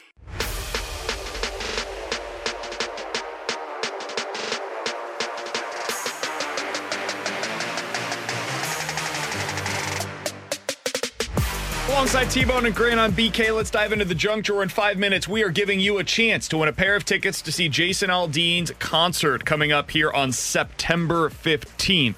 So in 5 minutes, stay tuned. We'll give you a chance to win a pair of tickets to see Jason Aldean live in concert. But first, T-Bone said, I'm going to be honest with you guys, come off as a bit of a jerk here in the next segment here in the junk drawer. T-Bone, what do you got? Yeah, so I kind of need some advice on what I should do next time if this situation occurs. Okay. So I live in an apartment complex, and there's like a community laundry room. Everybody goes to do their laundry. Mm-hmm. So I went to go do laundry last night. I put it in the washer. I come back, and I look, in every dryer in the complex has clothes in it. Oh, God. Now, my first thought was basically the same thought of, oh, God, what am I going to do? I'm thinking about what you're going to do. Well, so what happens is if it just gets done running, the place where it says it costs $1.75 to do laundry, it flashes. So it hasn't been in there long, so okay, maybe someone's just getting ready to come in. But if it says the price of how much it is, that means it's been sitting there for a while. So I went to one of those. No. I took out the clothes. Oh, my God. And I sat, I didn't throw them on the floor, but I sat them in one of the bins that was there, and I just kind of sat it to the side, and I threw my laundry in, and I do my dryer. I did. I had it, my clothes were soaking wet. Oh, I am cringing because of what you just said. What was I supposed to do? I don't see a problem with it. Thank you. No. In a I would have done the same thing. laundromat? I didn't Yes. throw it on the ground. Take your laundry out on time. Yes, That's thank how I you. look at it. How hard is it? You've got stuff going on, dude. They might have had a kid in their apartment Bring 'em complex. with you. If that was me, and I would had expect more out of you. if I had my laundry This taken is out, embarrassing, you guys are dude. gonna fight. I'll give you a second. No. Thank you. Get it out. Glad, Get it out. I'm glad Grant's with me on this No, one. if I had my laundry in the dryer and I left it there for an hour, and I came back and saw that it had been taken out and placed in a bin, I'd be like, that's fair. Every dryer was taken. That's fair game. Like, if they were thrown on the floor, I'd you be fold irritated. No, I didn't fold it. Why Not would you folding- fold somebody else's Hey, clothes? That's by not the your way, job. I saw someone text in and ask that. It's not like they're not getting. It's not like I'm saving them from wrinkles. They've been letting them sit there for who knows how long. No, this is a jerk move, man. No, I don't think it is. Like a I think the jerk complete- move would have been to throw it on the ground and then put my laundry in. I'd be furious. How long do you think it'd have been sitting there? I guess this is a It'd different. been a while because like it didn't feel like I know. how like it comes out of the But dryer. everybody's got a different definition of a while. Like, are we talking 30 minutes? Are we talking an hour? Are we talking like 6 hours? So I don't know how long the thing flashes to tell you hey, this has just gotten done. My guess is it's probably like 10, 15 minutes would be how long that flashes. True. My guess is probably been in there for 30 minutes to an hour. I would say probably closer to an hour because like when I went in and pulled out the laundry, it wasn't like extremely warm. It felt like it'd been sitting there a while. But like, what am I going to do with my clothes? You wait. No. This is part of what it is to have a communal No. laundromat. The part is you do your part and you set a timer on your phone and you come get the clothes. Totally agree. I'm not in the wrong. Sometimes stuff comes up, and you can't just go down to the laundry Then don't area. be mad when your laundry's not in the dryer when you Thank get back. you. Totally disagree with you. Totally disagree. As a new parent, I am learning stuff comes up that you can't account for. The baby's got stuff going on, and yes, sometimes that does take an hour. And I can't account for that, and you can account for that, and you can't account for that. 618 says the jerk move is leaving the clothes in the dryer. Thank you, 618. I mean, it's an unfortunate move, but we don't know what's going on in this person's life. I don't think anybody's a jerk here. I think the jerk is whoever gets mad about it. Oh, totally disagree. And you know what? You know what happened when I got back to get my laundry? It was gone, so they didn't question anything. They didn't wait around to find me. Great. Was that laundry still there whenever you came back? No, that's what I'm saying. It was gone. Like someone came and got it. You could have waited 20 minutes. We don't know if it was 20 minutes. How long did it take to dry your clothes? It takes an hour for it to dry. So it could have been the first minute after I left. It could have been 30 minutes after that. It could have been 45, 50. And you know what happened when my phone that I set to 60 minutes, when it went off, I got in my car and I drove over there and got my damn laundry. Oh, dude, I would be... If I knew who did this, No I would chance send them a I'm doing tutorial of how to set an alarm on their phone. So I do agree with you. Like, the ideal scenario is that everybody gets their stuff out of there as quickly as humanly possible. You get your clothes into the washer. The moment that they get out, you're already there, ready to go to pull them into the dryer, right? How many dryers do you guys have in yours? Gosh, there's got 30, I think. There were 30 dryers that were used? That's right. Yeah. Wow. Yeah. Were they all this person's clothes? No. Did they have 30 loads of laundry that were going on? No, but like a lot because the washers are kind of small. A lot of people, like I see it happen, and I'll admit I'm guilty of this. Sure, we'll do like 2 loads instead of doing 1 because it's so of small. course, that's no problem. So like I can understand that. So this probably could have been like 15 people. But come get your stuff on time, man. That's all I ask. I would That's never all touch I anybody ask. else's clothes. It's not my stuff. I just went in. I just left quickly. Again, I did think about it. I was like, okay, do I do this or do I not? And I ultimately was like, I need to get this done because I'm busy the rest of the week. I don't have time to do laundry, and I don't have room to dry everything at my apartment and hang it up across the place. So I'm just gonna go in. I'm gonna be nice. There was an open like wheel thing that you can put your clothes in and wheel it over to the folding table. So I'm gonna put it in here. I'm gonna put it right by the dryer. I gotta say, I am in the vast minority here. Yeah. This used to happen to me all the time in college. I was curious because I in college, felt like I it do wasn't think it's bad. different. College, I think it's a different setting in general. That person probably got drunk and forgot their clothes. Like, I think this person could have too. I know, but I think it's a very different setting in a college situation where you're at dorms or whatever. Yeah, it was like a 14-floor tower. Yeah, that's different. But see, like a lot of colleges now, because I kind of have an idea of this because my sister's in college and she lived on campus. They have apps that will tell you, like, hey, these dryers are full, this washer's full. Sure. And it will tell you, it will send you a notification on your phone. This is like, I don't know that when I go in there and start. And I didn't think twice about looking, which guess what I'm going to do from now on, is look to see if there's a dryer available. I'm still saying, like, I'm not in the wrong. I did the best thing that I possibly could. And that person's in the wrong because they didn't come do their stuff on time. T-Bone, you're Again, justified. If it is flashing, because that means it's like just been done. Like when I went and got my laundry, it is flashing. Tell me like, hey, it just got done. If that was the case, I'm not going to reach in there and pull it out. I'm not. This could have been there for an hour. Yeah, this could have been there since yesterday. Now, this is also, somebody on the text line said that I'm a beta male because of this. Totally fair. Probably true. Definitely true, but I don't know if it's because of this specific situation.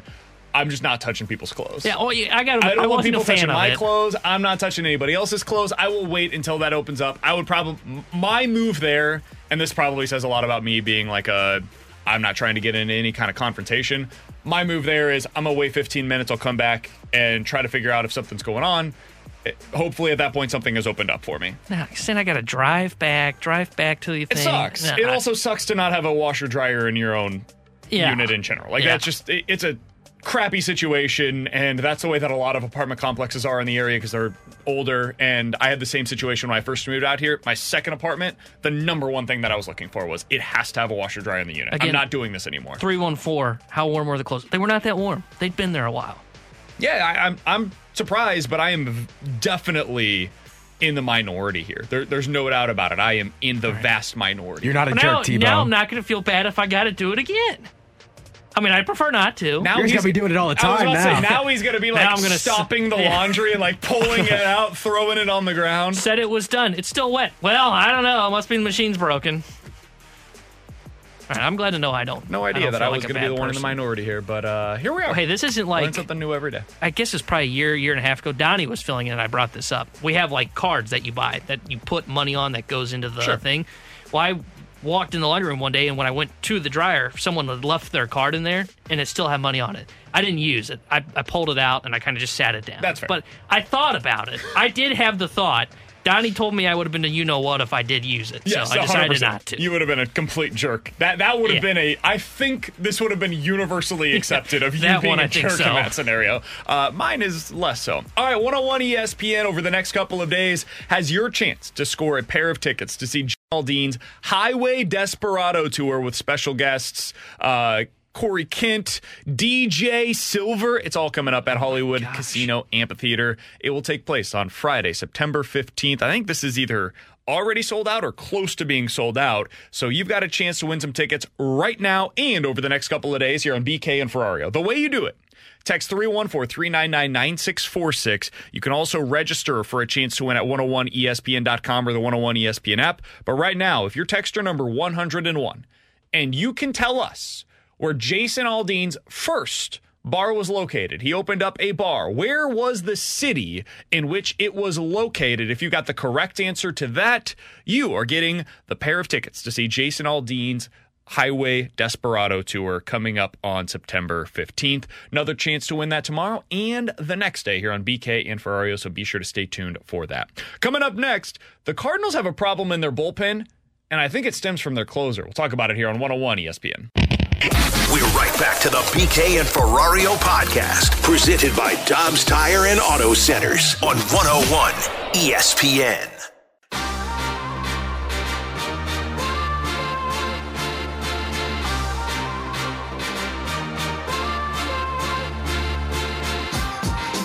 Alongside T-Bone and Grant on BK, our conversation continued through the break about what the etiquette is to touching my clothes. Don't touch my stuff. I feel like this is not a totally difficult the guy stance. That leaves it overtime in the dryer. You know what? I am actually starting to think about it, and I'm like, maybe I'm that guy. And you are that guy. Maybe I'm the problem here. It's all starting to come together. I'm the guy that leaves my clothes in the laundry for an hour, and you got to figure out what to do around me. All right, speaking of working around somebody, that's what the Cardinals are having to do right now with Ryan Helsley. I don't know what the plan is moving forward.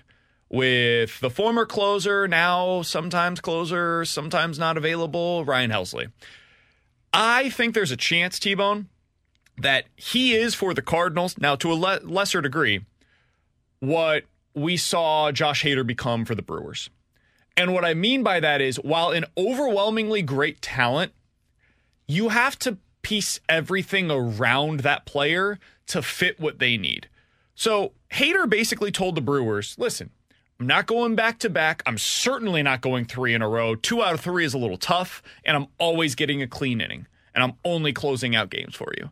And so that was the role. And he was excellent within that role.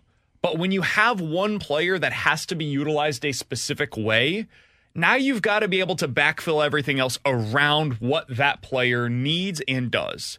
So if instead you have, for example, like a Jojo Romero, who prior to this injury was basically doing whatever the Cardinals needed. You need 2 innings, he'll go out there and give it to you. You need him to finish out 1 inning and continue on to the next, great. You need him to go back to back, got it.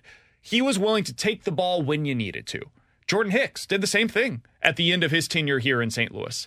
I think the Cardinals have too many guys on the roster currently. This includes Tyler O'Neill, it includes Ryan Helsley, that you have to bend around them. You have to bend around what they do well and what they want to do when they feel like going out there and pitching or playing. I don't want those guys on my team. I want to be able to go out there and be able to trust the guys that I have available to be at their best or to give me their best every single night. I just don't know that you can do that right now with Helsley or with Tyler O'Neill. So I tend to agree with you that I don't want guys like that basically dictate their own playing time. But I will say this. I would throw Helsley in a different conversation than O'Neill. Why? Because I think he's got the best stuff in your bullpen. I think Tyler O'Neill has some of the best talent in your outfield. I think he has some of the best talent, but he's never been able to continuously show it. Did you see the 2021 season? I did. I saw the 2022 season too. I've seen Ryan Helsley every year other than last year. I think this year when he has been healthy, his stuff has looked good. I think this year when Tyler O'Neill has been healthy, his bat has played. Over the last 2 months, like since he returned from the injured list, he has a 900 OPS. Yeah, I think he's been good since the recent injury. I think at the beginning of the year, he was not good. And I don't think that was Agreed. Injuries. I think at the beginning of the year, Ryan Helsley also wasn't good. He had a bunch of blown saves. I don't get me started on blown saves, but it's true. I can't deny it. I think, does it become harder to plan around a guy like Ryan Helsley in your bullpen? Absolutely. But I think it is still the theme of the Cardinals offseason of why do they need to load up the bullpen? Not just because it's lacking talent, but also so they can help backfill this with Ryan Helsley. I do think Helsley should be a part of the plans next year. His stuff is electric. Yeah, I would plan on having Ryan Helsley in the bullpen. I just think his stuff is too electric. Like what the Brewers did, I totally understood where they were like, we just can't keep doing this with Josh Hader. We can't do it where it is back-to-back days. He can't pitch. I think you plan around that when you got a guy that's got that good of stuff. And I think Helsley's stuff can be not up to Hader's level, but close enough to where I can say, okay, I'm willing to get away with he can't pitch back-to-back days. Now, if that becomes an issue in the playoffs and he's unwilling to do that in the playoffs, then yeah, I'll pack his bags for him and I'll send him out of town. But I think Helsley's too good. His stuff is too good and one of the best in baseball when he is healthy and right that I'm willing to say, okay, let's backfill this bullpen around Ryan Helsley. I would trade Ryan Helsley for another reliever. Like, not even going with a position player, because last year there was that conversation about Danny Jansen. Do you maybe go that route? The Cardinals, they decided to go a different direction. They wanted Wilson Contreras. But that was apparently a conversation last season. If you can get a pitcher, a reliever, that has not as good a stuff as Helsley, I'm admitting defeat on that. You're not going to find that for Ryan Helsley. But has more control, maybe has options available, and allows you a little bit more flexibility within the bullpen, both in terms of like individual games and also just what you're able to do with guys going up and down from Memphis. I think I would probably consider that this offseason because I think they have lacked flexibility in the bullpen this year, both from a Memphis shuttle perspective and also where can we utilize guys? How can we piece this thing together? And I think Helsley has been a big part of that. I don't know how anybody can be confident that Ryan Helsley will be healthy next year. I mean, my guess would be he misses a month due to injury at some point next season. And I have no idea what his effectiveness will be when he is healthy next year. And I don't know what the situation's going to be in terms of playing him in back-to-back games. Right now, they can't. Ollie came out yesterday and said, hey, listen, it's not going to be scripted because I'm not doing that, because one thing that Helsley needs to be better at is being ready whenever. But yeah, we're not going to do back-to-back. It's just going to be high-leverage innings, and we'll see kind of where this thing goes. I don't want to have to deal with that again next year. I'm beyond that. There's only 2 years left of club control for Ryan Helsley. If you're going to trade him, this is the offseason when you probably have to do it. And so for me, you're not just giving him away for scraps. I'm not with Helsley where I am with O'Neill, where I would even be okay with non-tendering O'Neill. But I am to a place where I'd be more than comfortable trading him for a solid reliever who is worse than Helsley, but with more control. See, I don't know if I would trade Helsley for another bullpen arm. Can I get a starter for him? Like a number 4? What would you be willing to listen to on a starter? Like, if I'm trading Helsley, I'm not shooting for just another bullpen arm. I would just rather have Helsley in the bullpen. Then I would just rather have Ryan Helsley. If they did the position player one, that one is interesting. I just don't know where you would go to look for that this year. They have too many position players. Exactly. So to me, it just comes down to, okay, do I want Ryan Helsley, that though I probably got to plan around, not available back-to-backs, and is going to be out a month, or would I rather have just some other reliever that's got control? I think I'd rather have Helsley because he's got some of the best stuff in baseball when he's right. And I know that it is annoying, and trust me, I get irritated by hearing players complaining like O'Neill that his knee's hurt and he can't be in the lineup, and seeing the stuff with Ryan Helsley to where they've got to do all this game planning around him. I'm willing to do it, though, because I think he can be the guy that's at the back end of that bullpen that can be the shutdown reliever that you really need in a playoff series. And it just comes down to they've got to do a better job of filling in around him. And that's the part that I would say is you just need to do a better job of that, and then Helsley's not as much of a conversation piece. 314-399-9646 is the Air Comfort Service text line from the 618. Guys, how would you be getting better in the bullpen if you decide to move on from Ryan Helsley? It's a fair question. I would say this. I'm going out to the market. And T-Bone gave us a bunch of names a couple of weeks ago now on who you could go out there and try to target. Guys that aren't going to cost you a ton of money, but you can go to market and try to bring one of those guys in. I'd bring one or two of those guys in. And I would be trading Ryan Helsley. I don't have a specific name for you because, let's be honest, most relievers in Major League Baseball are nameless and faceless. And 3 years from now, you forget about them, that they ever existed. But go get one of those guys that profiles kind of like a Chris Stratton plus. Going to take the ball for you a lot. Going to be effective in the opportunities that he's given. He probably fits into the 6th and 7th inning for you into that mix. That's the kind of thing that I'd be looking for. Younger guy, got options available to him, making no money at all. Ryan Helsley's probably going to make about $3 million next year, maybe a little bit more than that. And I would just repurpose that money. The Ryan Helsley money plus Tyler O'Neill, it's about $8-9 million. I would just use that on a reliever. Hell, I might even use that on Jordan Hicks. And I can go out there, get Jordan Hicks, bring him back for the money that I'm saving from Helsley and O'Neill. And instead of having a couple of guys that I can't trust to go out there regularly, I've got Hicks who I know is going to take the ball regularly for me. So that would be the route that I would try to go instead. I just don't know if you can even find two relievers, because if you're doing that, saving, what was that, like 10 mil, I think we were at there, maybe you try and purpose that into two guys at 5 mil each on 1 year deals. I'd probably do one with the 10, and then I'd go get another guy at like 3 or 4. Yeah, and that's the Drew Verhagen rule. Yeah, and I don't know if you can get two guys that equal the stuff that Helsley has. And that's where I would push back. And that's where I would say, like, that's why, though it is a pain in the ass to figure it out with Ryan Helsley, I want the guy that has the best stuff at the back end of the bullpen. And that's why I'm willing to kind of sit through and work through all the issues that come with Ryan Helsley, because I know that guy's got dominant stuff at the back end of the bullpen that can come in, whether it be the 8th inning in a high leverage spot or come in and close the game in the 9th for us. Yeah. My thing with Helsley is I think we overstate how dominant he is. I think last year he was. Other than last year, though, 5.2 ERA in 2020, 4.6 ERA in 2021, and this year he has a 3.0 ERA, but it feels like the big blow-up innings are just waiting to happen.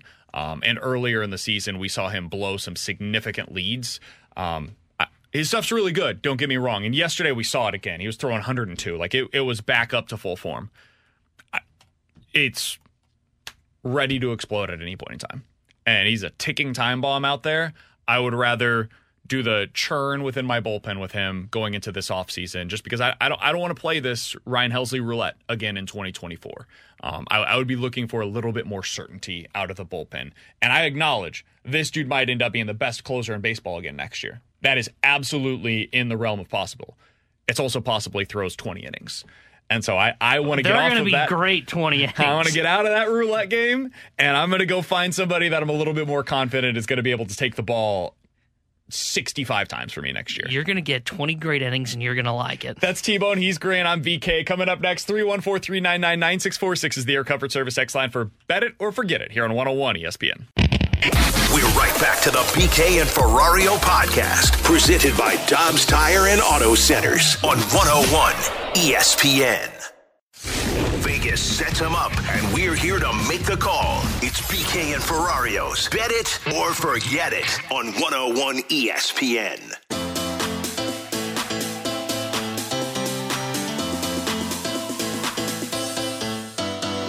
314-399-9646 is the Air Comfort Service text line here on 101 ESPN. It is time for Bet It or Forget It. You give us a scenario. We are telling you if we are betting it or forgetting it here on 101 ESPN. All right, let's start with this.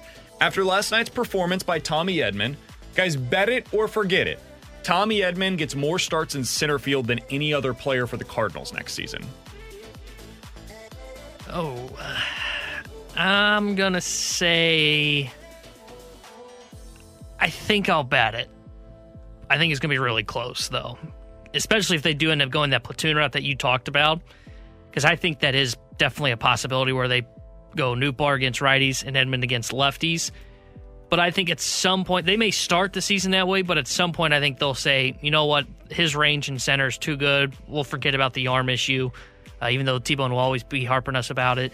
We'll start Edman every day in center field, so I'll say bet it. I think he'll finish with more starts in center field next year. I'm with you. I'm betting it, too, especially hearing Ollie Marmol and some of the players talking about his play in center field. They're all so excited about what he's done in center field, so yeah, I'm betting it. I'm going to forget it because I think he gets the majority of his starts in the outfield against lefties, and that means about 30% of the time he'll be starting in center field. I heard what John Denton said earlier today, and I am terrified that the Cardinals are running it back with Tyler O'Neill. I don't want that to be the case. Obviously, I've made that pretty clear. But if they can't get a real return for him, I think they've shown us with their actions that they're not just going to give up on him. And they're going to say, hey, we've got this guy that's a really good defender out there. He can hit 30 home runs for us if he's healthy, and we're going to run it back with him. And if that ends up being the case, well, Lars Nootbaar's your center fielder. Tyler O'Neill's your left fielder. And Tommy Edman and Brendan Donovan are placed into utility roles. And one of them might end up getting traded. My guess would be Tommy Edman would be the one that ends up on the outside looking in. And keeping Tyler O'Neill over Tommy Edman would be a huge mistake. Huge mistake for this team. Hell, keeping Tyler O'Neill over Dylan Carlson, in my opinion, would be a massive mistake. So, I'm going to forget this, but I hope it ends up being wrong. T-Bone? Bet it or forget it. The Cardinals will have a top 10 bullpen next year. Dude, predicting bullpens is nearly impossible. Who did the little... I did. I'm forgetting that. I'm going to say forget it because it will take so much for them to be able to get there. But... And you're trading Helsley? Yeah. Your bullpen? I think the Phillies are top 10 this year in ERA for their bullpen, if I'm not mistaken. And if you remember, over the last few seasons, that's been the biggest issue for Philly. So I'll say forget it, but I think these things flip quicker than I think a lot of people give it credit for. See, I would bet it because I think if you bring in two arms, and again, they wouldn't be super costly. Pierce Johnson, who pitched last night for Atlanta, I think should be a target for the Cardinals, was on my T-Bone 3. Emilio Pagan, who's pitching for Minnesota. You bring in those two guys, probably cost like $5 million, I would say, 5 to 7. Bring in two guys, and then you've also got JoJo. Gio kind of fits in somewhere in that mold, middle relief, 6/7th inning, and you've got Ryan Helsley at the back end of the bullpen. That has the recipe for a bullpen that should be top 10 in ERA. Now, where I would say would be the concern is what you've talked about is then you're kind of locked into no Memphis shuttle. You got 5 guaranteed contracts or 6 guaranteed contracts on the books where nobody's going up and down, and that's the issue they ran into this year. So it would have concerned me, yes, but I do think you need to add swing and miss guys to that bullpen, and I think Pierce Johnson, Emilio Pagan are guys that could do that. You know who I would like to see them kind of figure out what the plan is with him? And I loved this guy last year, but I think it's a spot you can upgrade from your bullpen, is Andre Palante. I'm not sure he fits into what they're trying to build out there. I think another team might value him more as like a fifth starter than what the Cardinals do right now as a bullpen arm. Just don't know what the role is. He's not really a long man. He's trying to get you ground balls, but he specifically works well against lefties, and he's not been as good this year against lefties as he was last year. I think that's a spot that I might try to upgrade going into next year. And maybe that means sending him down and just using one of those options and trying to either stretch him out as a starter or work on a specific pitch with him out of the bullpen. But I think that's a spot that I would be trying to upgrade this offseason. I agree with you. What I would do is I would probably plan on having him in Memphis, see if you can work on finding a way, how can you get right-handers out? Because I do think you can have a role for him where he is a ground ball pitcher. Now, not when we've got the infield in and runners at second and third, Ollie, but I think there's a role for having a ground ball pitcher in a bullpen. Granted, he's got to be able to get righties out, and that's the biggest thing is he can't be as splitty as he is. If he can get like 250 average against righties, but he gets ground balls against them, and he's good against the lefties as he is now, then there's a role for that guy in your bullpen. But I wouldn't plan on him probably being there to begin the year. But going back to what Michael Gersh said on this show about there not being that much work to be done outside of starting pitching. That quote kind of goes out of context. Okay. What he was trying to say there was normally you've got a lot of stuff going on. You've got a center fielder, you've got a starter, you've got a reliever. He said this year what they've got is basically we just need to focus on pitching. So he knows like, hey, we need starters, we need relievers. I think it gets a little bit thrown out of context of he was trying to say like, hey, we only need the 3 starters. I don't think that's what he was trying to say there. That's fair then. Well, you're going to be disappointed when Jacob Barnes is back in this bullpen. If the Cardinals do go after some bullpen pieces in the offseason, obviously that changes my perspective on it. But that was my thought process going into that. For me, bet it or forget it, Jordan Walker is going to be either first or second next year in home runs on the Cardinals. Ooh, that's interesting. By the way, Andre Palante this year against right-handed hitters, they're hitting .385 with a .470 on base percentage. Oh, so they're all like Ronald Acuna against them. That's nice. For first or second in home runs, I'm going to forget this. I think first next year will be Nolan Gorman in home runs. I think second will be Nolan Arenado in home runs. I think both of them finish with 30-plus. So I think he's more of a 25 home run guy than a 30-plus guy. Yeah, I would forget this too because I think you're right. Gorman, Arenado 1-2. I could see where he finishes third, though. Yep. I could see where he finishes ahead of Paul Goldschmidt, Lars Nootbaar. Trying to think of anybody else. Year. Yeah, I'm trying to think of, Contreras. He may have a tough time competing with Contreras, but I could see where he could hit. What's Contreras at now? He's 16. Not even. He's got not even one at 20. more home run in 20 more games than Jordan Walker. Yeah, so I could see where he ends up beating out Contreras too. So I would forget it, but if you said top 3, I would have been in on this because I think he'll be a top 3 home run hitter for them next year. Yeah, I'm kind of in the same mindset. I think number 3 is good for him. I do think he'll have more than Paul Goldschmidt next year. I agree. That's where I'd go with that. All right, 314-399-9646 is the Air Comfort Service text line for Bet It or Forget It. Let's get to a couple of these real quick before we get to Chris Kerber on the other side. Guys, Bet It or Forget It, one of Tyler O'Neill or Ryan Helsley will be an all-star for a different team next year. I'm going to forget it because it sure sounds like both are going to be back. Oh, see, I was going to say Bet It because it's kind of the theme. Leave St. Louis, become an all-star. So I would bet. I could see where they move O'Neill. I don't think they'll move Helsley because of what I said. I could see them moving O'Neill. He somehow stays healthy for a full year, and he becomes like the lone all-star on a really bad team. Like, I think that's totally in the cards, and you shouldn't freak out about it because it was the right decision to move on from him. This isn't the Randy Rosarena or Oldie Garcia. Cody thing. Bellinger. Yeah, exactly. I think I would forget this one. I think Ryan Helsley will be here, and I don't think Tyler O'Neill will get back to all-star level on a different team. From the 618, better to forget it, at least one of the 3 catchers that the Cardinals have are moved this winter. Are you guys surprised that they haven't called up, by the way, Ivan Herrera? I thought that was going to be a September 1st call-up. I assumed that when I got back from Tennessee, they would have him on the roster. By the way, now that you mention it, is Lucan Baker on the roster? I remember he was a big I don't think talking point. Remember Mo said his name after the trade deadline. Yeah. I'm not necessarily surprised because Kisner's been playing really well to where I think they were just like, how are we going to balance? We struggled balancing 5 outfielders for 3 spots. How are we going to balance 3 catchers for 1 spot? Lucan Baker is on the roster. Okay, I thought he was, but I wasn't 100% sure. Genuinely had no idea. When did the last time he play? I'll have to look it up. Because I remember Mo mentioned his name after the trade deadline, and I couldn't remember if he was on the roster or not. Lucan Baker's last at-bat came on August 30th. It's been a while. been about a week. I'll bet this, though. I think they're going to trade one of the catchers. I think if they're trading for a starter, one of those catchers in Kisner or Herrera is going to be a part of that deal and will be viewed as like part of the focal point of that deal. Because Kisner... Carson Kelly, basically, of the Goldie. Yeah, because Kisner looks like a everyday catcher right now. And any team that has any question mark around catchers should be willing to bring in the captain.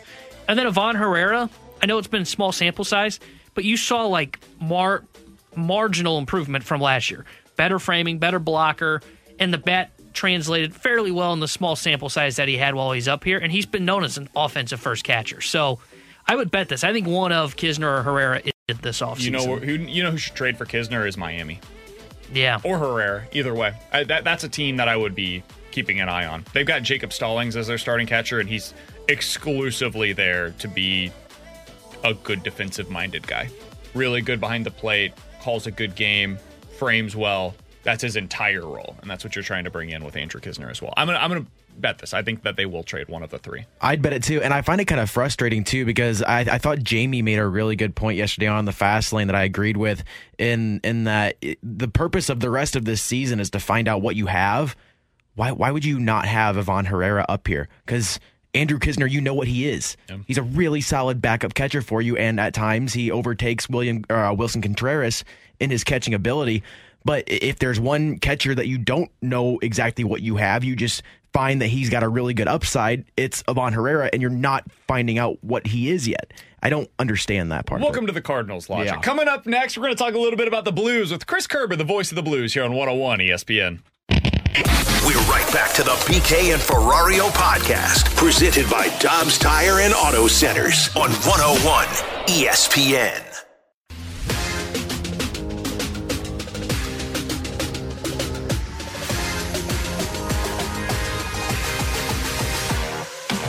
Hey, pencil it into your calendar right now, September 22nd. That's a Friday night. You can come out to meet all of us and some Blues out of Blues and Brews. 101 ESPN and Bud Light partnering up at Anheuser-Busch Brewery so we can all get fired up for the Blues season at the Outdoor Street Party. Features live music plus appearances by Blues players, alumni, food trucks, Blues merch, 101 ESPN giveaways, and so much more. If you want to check it out, visit 101ESPN.com for event details, and you can purchase your tickets for Blues and Brews coming up on Friday night, September 22nd. Meet us all out there. Chris Kerber, the voice of the Blues, I believe, is going to be involved in that as well. He's joining us now via the 101 ESPN hotline. Kerbs, I know the Blues, I believe it, they recently updated on who the Blues players are that are going to be out there. You excited for Blues and Brews? Yeah, this is going to be a fun event. It's kind of the way our old icebreaker event has morphed into the kickoff to the preseason and the regular season, and this one's going to be a blast. Well, we're looking forward to it. Going to have a bunch of Blues players out there. They recently announced that they've got a bunch of current guys that are going to be out there. I think Robert Thomas is going to be available. I believe that they've got Jordan Binnington out there. So many more. So lots of fun will be had for Blues and Brews. All right, Curbs, let's get into this team. We talked yesterday with Jeremy Rutherford, and he had a great piece over the weekend. I don't know if you saw it, on Colton Parayko and where he's at mentally and physically going into this season. We talked with JR about the pairing that he's going to have going into this season. In an ideal world, what do you think the pairing partner is for Colton Parayko? Well, I guess in an ideal world right now, you'd be talking. I'd say Nick Leddy, and so you have Falk, in the one pairing, and then you've got Leddy in the other pairing, and Parayko is I think paired up with Nick Leddy. Guys, I think one of the reasons that you saw so many different guys paired up with Colton Parayko was not the way a lot of people read that, of they're having a tough time finding a partner for Parayko. It's Parayko's good enough that they put anybody with him, and he was making other players better, and that's so. But all the way around, those top four are going to have to end up being a lot better anyway. So I think it shifts out where, in all likelihood, you see Nick Leddy with him. Curbs, when I look at the Blues and I look at kind of the landscape of the Western Conference, I think they're kind of muddled together right now with like Nashville, Winnipeg, Calgary, all these teams that are going to be vying probably for a wild card spot. Is the top four the thing that will separate the Blues from those teams in that kind of muddled group that can get them over the top and back into the playoff picture? You know what, Tanner? Yes. I mean, I guess the simple answer would be yes. But for me, like the way this division is set up, I'm not sure that I think, I think, for example, Nashville got better, right? The way they did it. I like the way the team was built. I like the coaching hire. I like everything about what they did.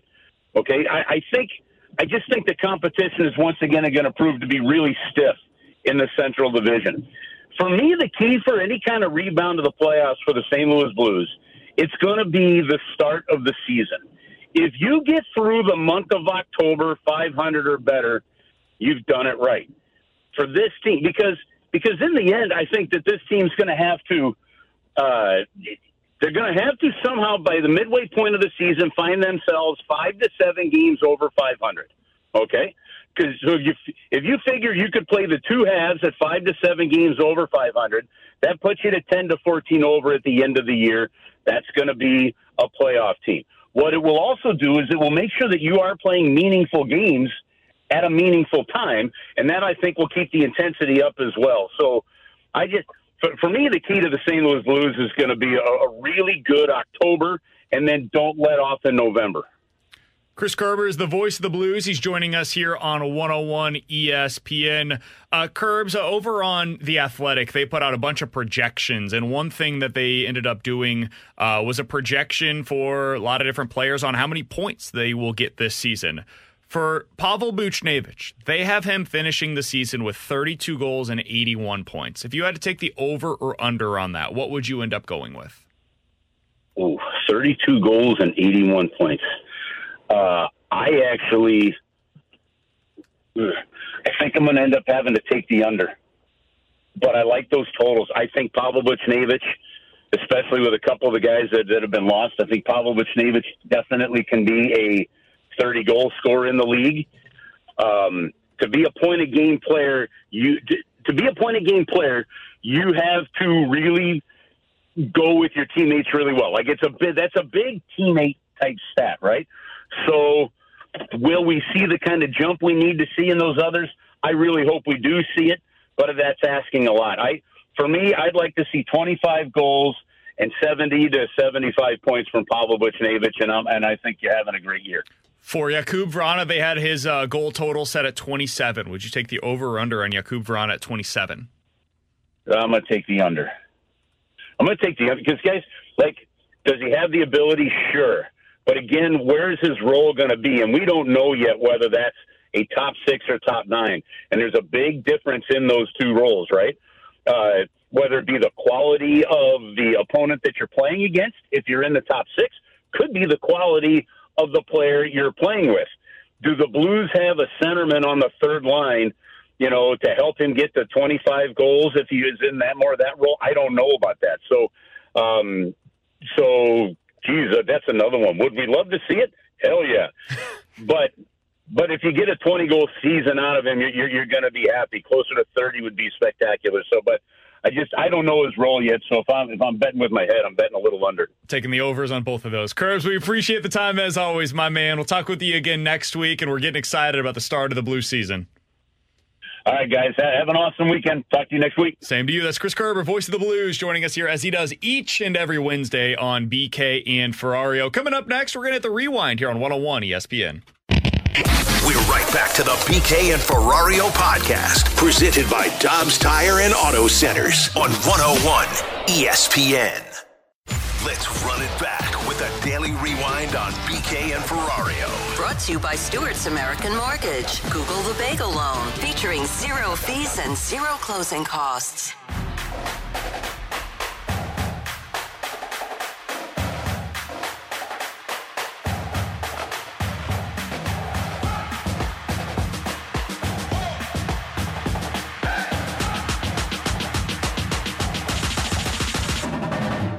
If you missed anything from today's show, be sure to check it out on the podcast page. It's always available at 101ESPN.com and the free 101 ESPN app. It is all presented by Dobbs Tire and Auto Centers. It is also free for you of charge over at YouTube. 101 ESPN STL is where you can go to find it.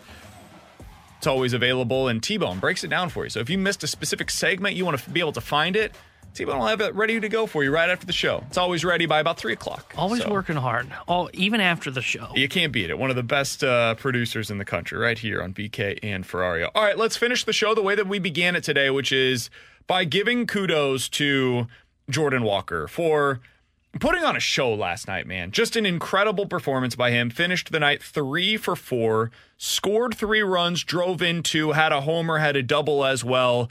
And this is just a continuation of what he's been. Since August 2nd, he is batting .315 with an OPS nearing 1,000. He has been on a hot streak unlike anything we could have imagined for a player of his ilk, or of his age, rather. I'm ready to hand him a contract extension. They don't have to do it today. I don't think they're going to do anything at the end of the season. But before the start of next year, I would like to see Jordan Walker get a contract extension similar to what Corbin Carroll and Julio Rodriguez signed with their respective teams. 7 or 8 years, around $120 million is what those guys both signed for. And Rodriguez's deal is a little bit more unique in that it has like option years at the back end of it where it can become like a 10-year, $250 million contract. I'm fine with that too. If you want to add some team options on the back end, great. If he's not open to that, then just get the 7 or 8 years out of the way. You don't have to worry about arbitration. You can just get the business done on the front end. But T-Bone, I've seen enough. His improvement in the outfield is such that I feel good with him defensively. And his approach at the plate right now is, among the best on the team. He's already top 5 on the team in OPS this season. Yeah, I'm typically the guy that does not want to hand out contract extensions and play out the arbitration process. Jordan Walker's just a different deal. He is a superstar in the making and one that you developed internally. I can't find really a knock on him. Early in the year, it was the hitting the ball on the ground, but he's even started to get that better. You're seeing him lift the ball more. Look at that pitch he hit last night for a home run. That's a pitch, and BT mentioned it on the broadcast last night. That's a pitch earlier on in the year. That's like a ground ball to short, and maybe he hits it so hard it gets through for a single. But he's hitting for decent average. He's getting on base at a good clip. He's slugging. He's showing the power. That's all going to improve. That's all going to get better as he starts to mature into his body. And he's shown improvements defensively, too, where I think he had his best defensive week last week in that Pittsburgh series, and then I can't remember who they played before that, but he was great defensively. He's showing signs of a guy that I can't find a flaw on to where it says, okay, if this is what he's doing in year 1, what's he going to be doing in year 5? I think he's a superstar in the making. So this is the one guy that I would say I'm willing to give him the contract extension this offseason. And I think you're right. Right around that Corbin Carroll, Julio Rodriguez deal is what the Cardinals should be trying to explore. Would you consider one with Lars Nootbaar? It won't be the same. It won't be to the same degree as an extension for Jordan Walker, because Walker's 21 years old. He's got, like you said, 5-tool talent. Nootbaar might be something that's closer to like a 5-year extension. But would you consider doing one with Noot? I would not do one with Noot yet. Would you consider one with Nolan Gorman? No. I love Nolan Gorman, but he's such a swing player that he's Kyle Schwarber to where it could be like, hey, 30 home runs and hit 175, or it could be like 260 and 40 home runs. So no. I would definitely do one this offseason with Jordan Walker. That one's a no-doubter for me. And I would be open to one with Lars Nootbaar. I would be open to the idea of it because I think that on-base percentage is real. And if he starts hitting for more power, now you're talking about a guy that's going to get absolutely paid on the free agent market. We just saw last offseason the best comp for him is Brandon Nimmo. And he is a healthier version of Brandon Nimmo. At least you hope that he will be. He's 26 years old right now. He has been a 350-plus on-base percentage, and he has yet to hit his stride in terms of the prime of his major league career. So if he can become that guy, I'm open to it with Noot. I would definitely do it with Walker, and I'm with you. I wouldn't do it yet with Nolan Gorman. I want to see one more year with him. I'm not out, but I would like to see another year of Gorman. And I'm like 1 year away from Nootbaar. If he can show like consistent power next year and stay healthy, then yeah, I would be all in on probably going with an extension with Nootbaar. The guys that I would not do an extension with right now are Edman or Donovan. Agreed. Donovan because of his age, Edman because I think he's the guy that ends up getting replaced at shortstop by Mason Wynn and in center field by Victor Scott. And I just don't know if they ever really outprice themselves in arbitration. That would be my thing. I'm going to be very curious to see what he ends up getting. He's already at $5 million. Who, Edman? Yeah. He might get like $7, $8, $9 million this year in arbitration. And he's got 1 year left. That means he's on track for like $15 million 2 years from now in arbitration. Yeah. He's going to get himself a pretty penny. And I think Donovan's interesting, not so much next year because he's in arbitration, but we just said, why do we like Nootbaar? On base and slug. Let's not forget, Donovan was showing significant slug increase this year compared to last year. He was going to be a 15, 20 home run guy. Yeah. If not for the injuries. And I think that's probably what Nootbaar is a 15, 20 home run guy, or 25 maybe. Cardinals back in action tonight against the best team in baseball and one heck of a pitcher who's definitely not a top 10 pitcher in Major League Baseball, according to at least one list, and Spencer Strider. He's Tanner Hendrickson. That's Grant Francis. I'm Brandon Kiley. We'll talk to you guys tomorrow at 11 a.m. The Fast Lane's coming up next here on 101 ESPN.